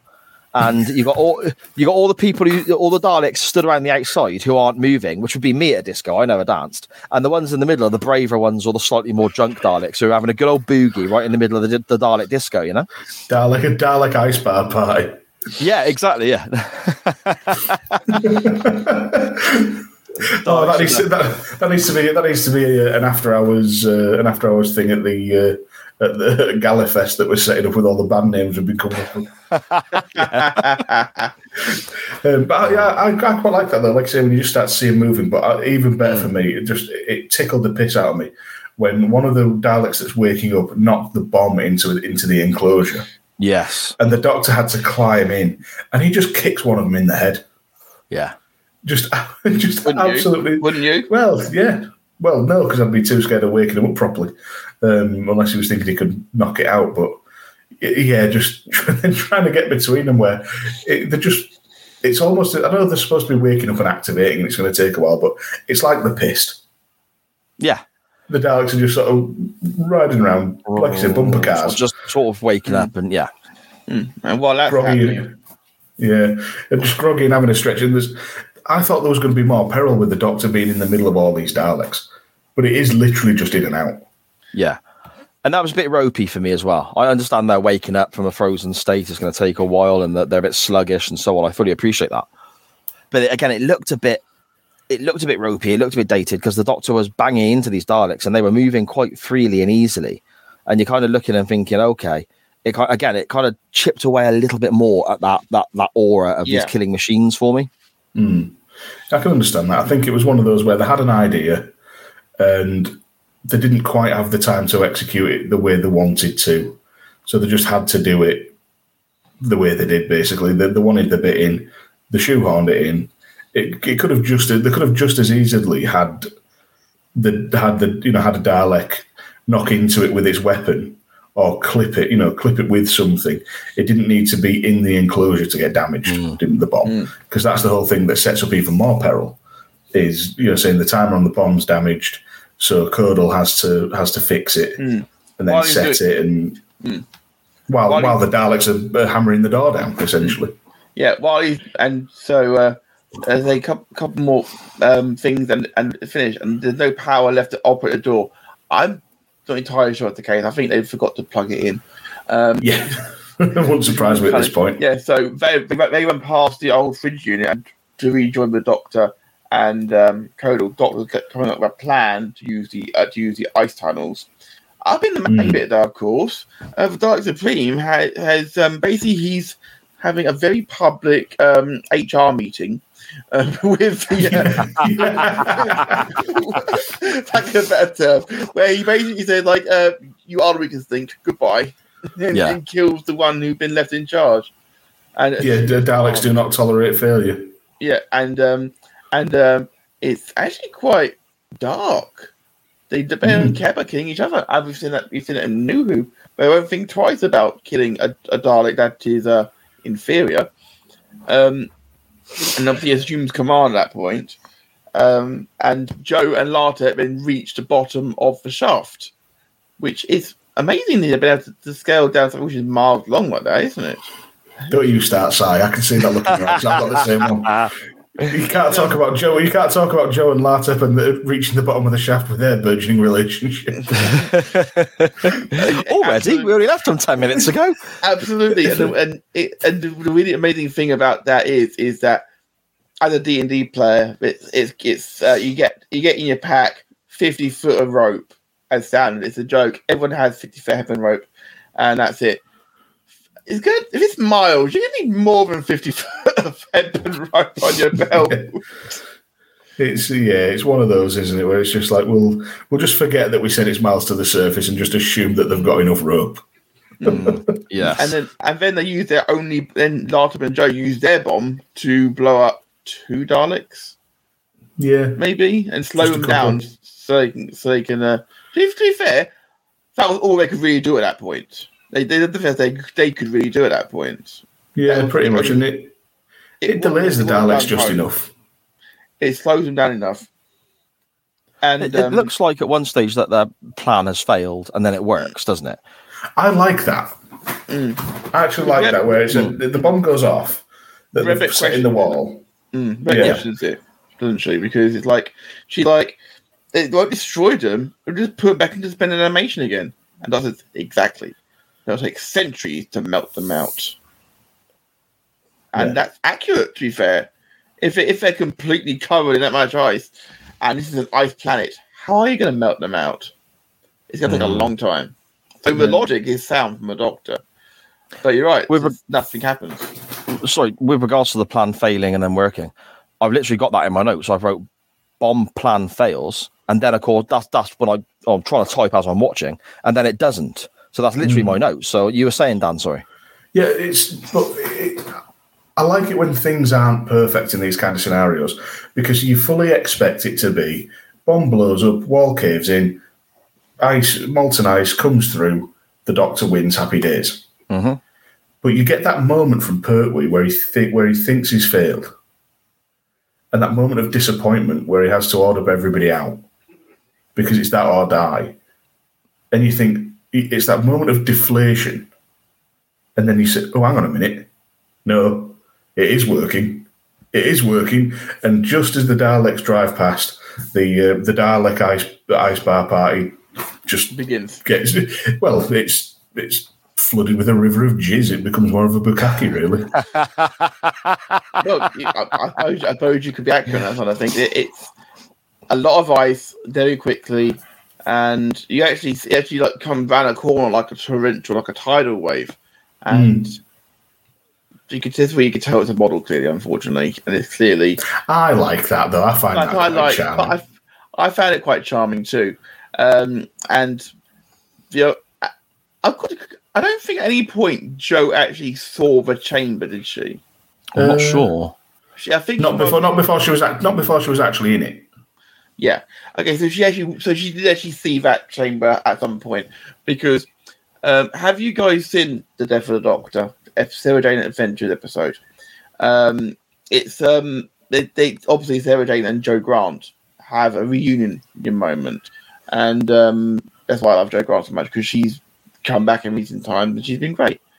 She when she looked at going through her memories, a couple of the memories that come up are the Dalek cavern that you actually get flooded. Doesn't he get flooded? But you see the Daleks moving, as Simon mentioned earlier about the little models moving around like a disco. Those little scenes are in there. I'm like, did she? Because it's been a while since I have seen that, as I said, but I'm pretty sure that if she did see it very briefly, there would be when they were moving around, I suppose. So they still use the old footage in the new stuff, which is a nice touch. It is. Yeah, it is. I like stuff like that. We're effectively then, we're at the end of our story, aren't we? We get a moment with Jo almost teasing that she's going to disappear off to Skaro with her fancy foul, and that's nipped in the bud pretty quickly. She's just like, "Nah, you're all right, pal." And it's a bit okay. That was a bit awkward, Yeah, it's like I'm very fond of you, but I've got my own world and my own life to go back to. And then to be fair, I thought I was going to die 10 minutes ago. So yeah, I've known you literally half an hour, mate. So. Yeah. To be fair, she does give a little kiss on the cheek, but to be fair, Lartep does ask the Doctor for permission actually as well, which I thought was a nice touch. Like, I've asked her to come and go with me during the elections. If that's what she wants, no. I'm like, it's a nice touch that he wanted what was best for Jo. He would not for himself, and the Doctor's always put his companion before himself. He always has the long-term goals. He's devastated when they leave, always, but he always thinks of them before himself. He's always done that, and that's another one that I pointed out here. He also tells Taryn not to glorify the war. And this was good. I enjoyed this. Yeah, this was another good closing speech, and I've managed to get this in. When he says they'll go back to Skaro, they'll be heroes, and people want to hear about their adventures. And he says, don't glamorize it and make war sound like a game. Tell them about the members of the mission who won't be returning. Miro, Weber, Maret. Tell them about the fear. Otherwise, your people might relish the idea of war, and we don't want that, because the Thals are one of the most peace-loving races in the galaxy. And the Doctor doesn't want this story to become bastardized and corrupt that. And Codal just had a similar sort of speech to the Doctor, like, I need to go with the controls of that ship. You've done a lot for me, Doctor. Thank you. And then does the foul thing of a hand thing, which is the hand across his chest. Sort of like how the Americans do for the national anthem sort of deal. But that goes right back to the first serial of Hartnell as well, because they do that as well for their symbol greeting as well. And that continuity, mate. I love that. It's a little thing sometimes which go a long way. Yeah. We haven't seen the fouls in New Who at all. And then in theory, I'm sat watching and I'm thinking, okay, that's sound. Everything's been tied up in a nice little bow. Joe's not going to Skaro, even though it was teased for a moment. You know, everything's nice. Everyone's getting settled down. They're going to go back and find the TARDIS and nip off back home and whatnot. The bloody Daleks turn up again. You've got the Master Dalek. They're running, of course, aren't they? Because they're basically following the light. But yeah, you know, the Daleks are there. There's two of them, plus the Master Dalek, the Dalek Supreme. The Doctor and Joe peg it, basically, to the TARDIS. Dematerialise. Joe says she wants to go home, so they're heading back to Earth. And the Daleks have a bit of a rant about how they're never defeated, they will return, and so on. So that's kind of where we leave off, I suppose, for this 6-part John Pertwee story. It is Miss Grant. It is a nice touch as well as they're getting into the TARDIS. They've got the creatures, the plants squirting the pus still. And Joe actually pointed them out. I actually named them. I forgot what they were. I think they're like Forsaiters, I think, like that. Something like that. I didn't catch that. She actually named them. So I guess that's something that's discussed with West off screen. And they stop because they can't get into the TARDIS. And Joe and he says, "Just cover your face in hand, bet you can.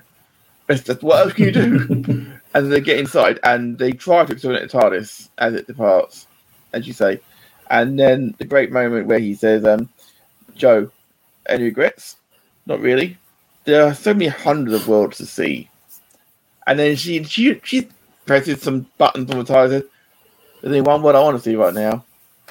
That one. But Joe, that's Earth. That's right, Doctor. Home.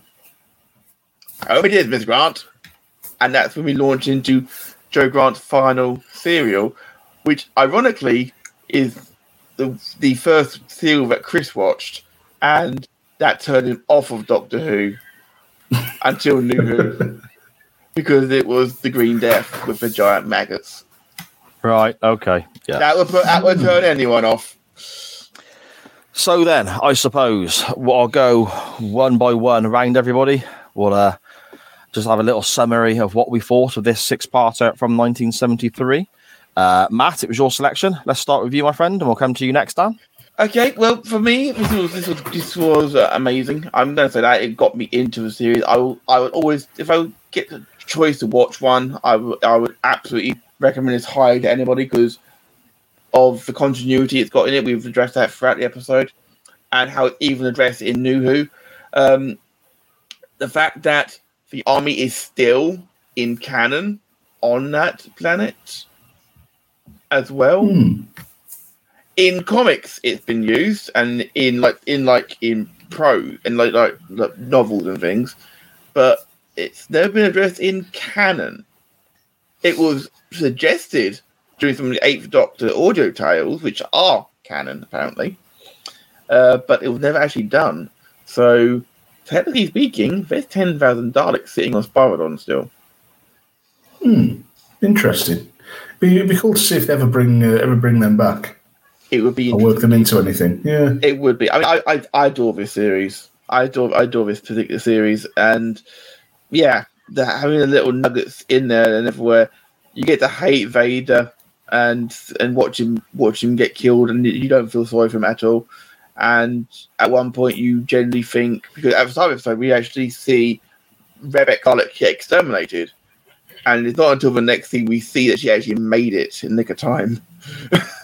So, but there's a couple of moments where you feel like, no. So you actually bond with these characters quite quickly. They do hit you quite hard and fast at times, as you mentioned. But I loved it. Great stuff. Dan, what do you think, my friend? It's all right.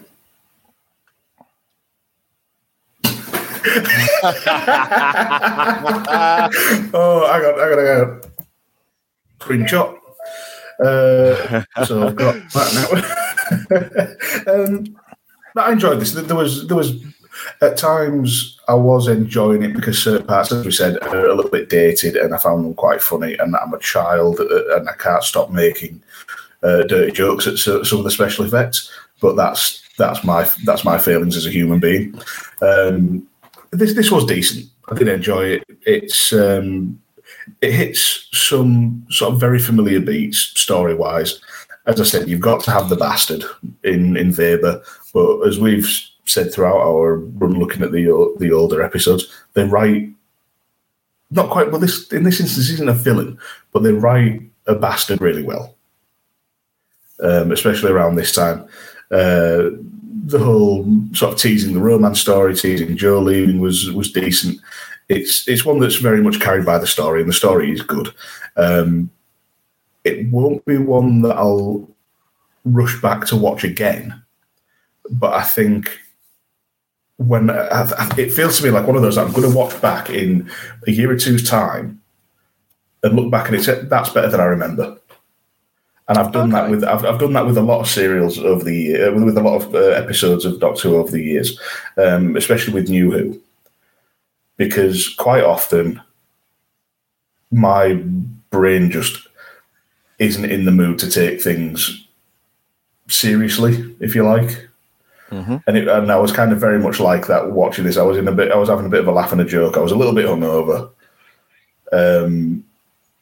So yeah, I enjoyed it. It was if I was to put a numerical rating on this first viewing, it'd be around a 6.5 to 7 out of 10. But okay. I think that will raise, given time and a rewatch down the line. Yeah, I'll put that proviso on it. Fair enough. From my standpoint, I think the story itself, as you said, Dan, it ticks a lot of boxes that you get with Doctor Who. In that you're on a certain planet. There you got to stop an invasion. You got whatever, and it's kind of like it's not Doctor Who by numbers, but there is a lot of reoccurring themes that we see in many other serials done in different ways. However, I'm not saying that's a bad thing, because the reason I love Doctor Who is for these reasons. So there's enough there, definitely, for me to rewatch this. That's always the biggest thing for me whenever we watch new or classic Who. Would I go back and watch it again? And the answer to this is yes, I would go back and watch this again. It's not, by any stretch of the imagination, the best thing we've watched, but at the same time, it's very, very far from the worst thing we've watched. Yeah. I love John Pertwee, fantastic. I love Jo Grant, she was awesome as well. There's plenty of other characters that you can get invested in. Yes, at times the effects and certain moments, they did look their 50 years of age. But that's to be expected in certain times, of course. We've been quite fortunate, I think, with some of the classic Who we've watched, in that effects that are 40, 50, 60 years old sometimes don't look it. This serial, there were moments where it did look 50 years of age. But that's just part and parcel of what we're doing. We're watching 50-year-old television. We're going to get that kind of scenario. So yeah, there's enough there for me to enjoy, enough there for me to go back and watch again. So yeah, I'm thoroughly happy to have seen it. Yeah, great stuff. Yeah, likewise. Thanks for putting it forward, Matt. First of all, because like I say, it'd been a long time before I get to that, because I was trying to watch through John Pertwee's run, and I've just fallen off with it for some reason, work and what have you. So in fact, that'll probably be the next time I watch this. Is when I finally get through, because I'm still on Spearhead from Space. So if I keep watching it at my current pace of about an episode every 2 weeks, I'll get back to it in a little while. Hopefully, when I'm in a bit less of a stupid mood. Yeah, great stuff. Really, really enjoyed it. Just a fun romp, despite being 50 years old. We're seeing more Pertwee next week, Dan, aren't we? What are we looking at, my friend? We're taking it to similar to last season when we had like the 50th anniversary and whatnot. This time around, we're looking at some of the classic Who specials, and we're going to go with I believe the first crossover, the Three Doctors. So we're going to have some Hartnell, some Troughton, and some Pertwee. Lovely stuff. Looking forward to that, bud. Looking forward to that. Anyway, I suppose before we depart, we better let everybody know whereabouts they can find us and anything else we are involved in, online, etc., etc. Matt, do you want to begin, mate? Give us out your information, your shows, and so on, and whereabouts we can listen to more of your dulcet tones talking about various topics. Well, you can hear me mostly on a lot of stuff on Original Global Media. You can me directly at MadTech UK. You can find me also on Radio Techers doing volley and various watch-along stuff when the season we kicks back into gear. And I dare say that I'll bend sidearm back and kind of drag both me and my other half on for more Doctor Who in the future for sure. We've got lots to talk about. I imagine that will happen at some season in the future for sure. Dan, my friend, whereabouts can people find you and all the lovely shows you're involved in? You can find me on Twitter at DanGriffin21, usually tweeting about wrestling that's 6 weeks out of date or movies that are minimum 25 years out of date. You can hear me on Unbooking the Territory. We're available on Twitter at UTT Podcast. We're in season 2 at the moment where we're looking at the firsts and lasts of professional wrestling. So be that first episodes of series more often than not, or we'll be taking into debuts of characters and bits and pieces like that. And we have our side project, which is Unbooking the Tankatory, where we're going match by match, segment by segment through the lives and times, the trials and tribulations of the in-ring career of Tank Abbott. It's very much a niche within a niche within a niche, but it's a bit of a passion project. It's kind of taken on a life of its own, and we just have a laugh doing it. So if you want to listen to people having a laugh about 2000s WCW, come along and join us for the ride. And you can find that show at UTT Tank, where you will get some hashtag tank facts, but I don't have any to hand, so I won't give any out now. No worries. Loving the tank facts as well, though. They crack me up. They always make me smile. All 100% true. I know, of course. Yeah, 100%. You can find me on Twitter at SJPWords, and there is a group on Facebook as well, SJP, all the shows and info. Now, normally at this point, I run through the stuff I'm involved in with regards to looking at wrestling, chain wrestling, Nitro Nights, etc., and other shows I'm involved in, like the Waiting Room, Quantum Leap podcast, and all that sort of stuff. But what I want people to do from now on, instead of all that, is simply go and follow on Twitter at SJP World Media. This is the new home for pretty much everything I'm involved in, and the new home for new shows you will have never heard before, whether that's stuff I'm doing, whether that's stuff friends of ours are doing, whether that's people debuting podcasts. My wife is going to be joining me on a show fortnightly, for example. There is somebody that we all know very well, but I'm not going to give the name just yet because he's still working on his plans, starting his own show, which will be joining the SJP World Media Network. And you'll be able to find everything I'm involved in on there as well as some of it still being carried via Visionaries Global Media and all the wonderful people out and about on different formats there too. But yes, at SJP World Media. And as I mentioned, by the time this episode comes out, I imagine many of you people listening will already be wearing your Doctor Who pod merch as you listen to our wonderful episodes, because they would have been out already for a couple of weeks. But if not, jump across to at the Doctor Who pod. That's at the DRWHOPOD on Facebook and Twitter, or at SJP World Media. And you'll find the links there to merch for pretty much every podcast I'm involved in, but especially the Doctor Who pod. Get yourself a Wee Woo Beep Boop TARDIS t-shirt right now. And that sort of draws this episode to a close. Looking forward to the 3 Doctors next week. Dan, it's going to be a blast. Matt, thank you so much for joining us, my friend. You're very, very welcome. Very happy to have been here, mate. As he flashes his sonic screwdriver. And that's not a euphemism. I'll speak to you next week then, Dan. Matt, thank you again, my friend. And as always, to everybody else, thank you for listening. Alonzi Geronimo.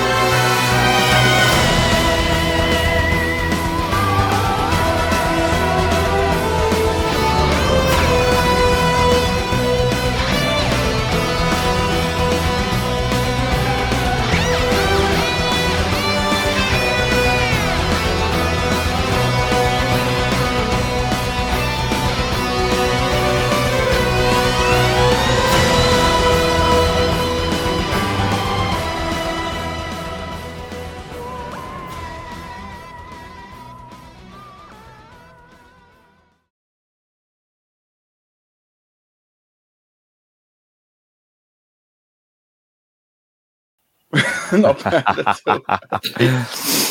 That was from going to the cricket in Nottingham the other week. Was that punishment, was it? Or no, because I enjoy cricket. I went to cricket once.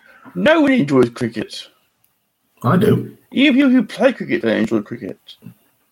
That's pretty honest. I was like toffee balls in the tent. Anybody else get?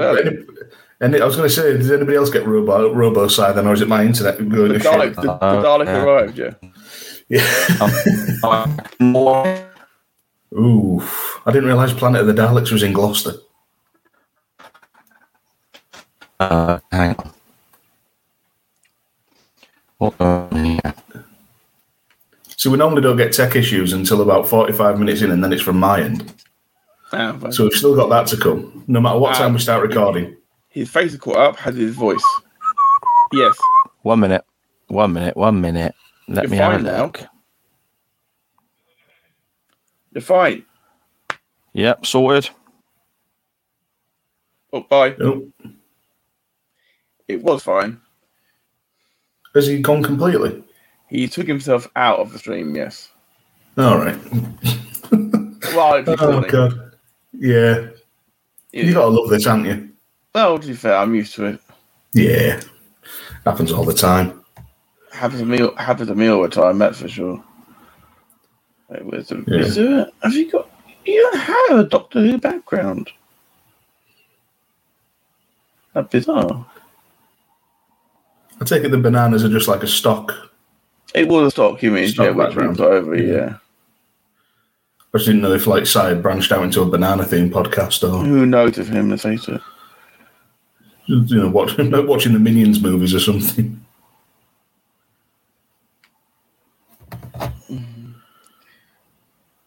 Hello? Nope. There we go. Oh. Hey, here he is.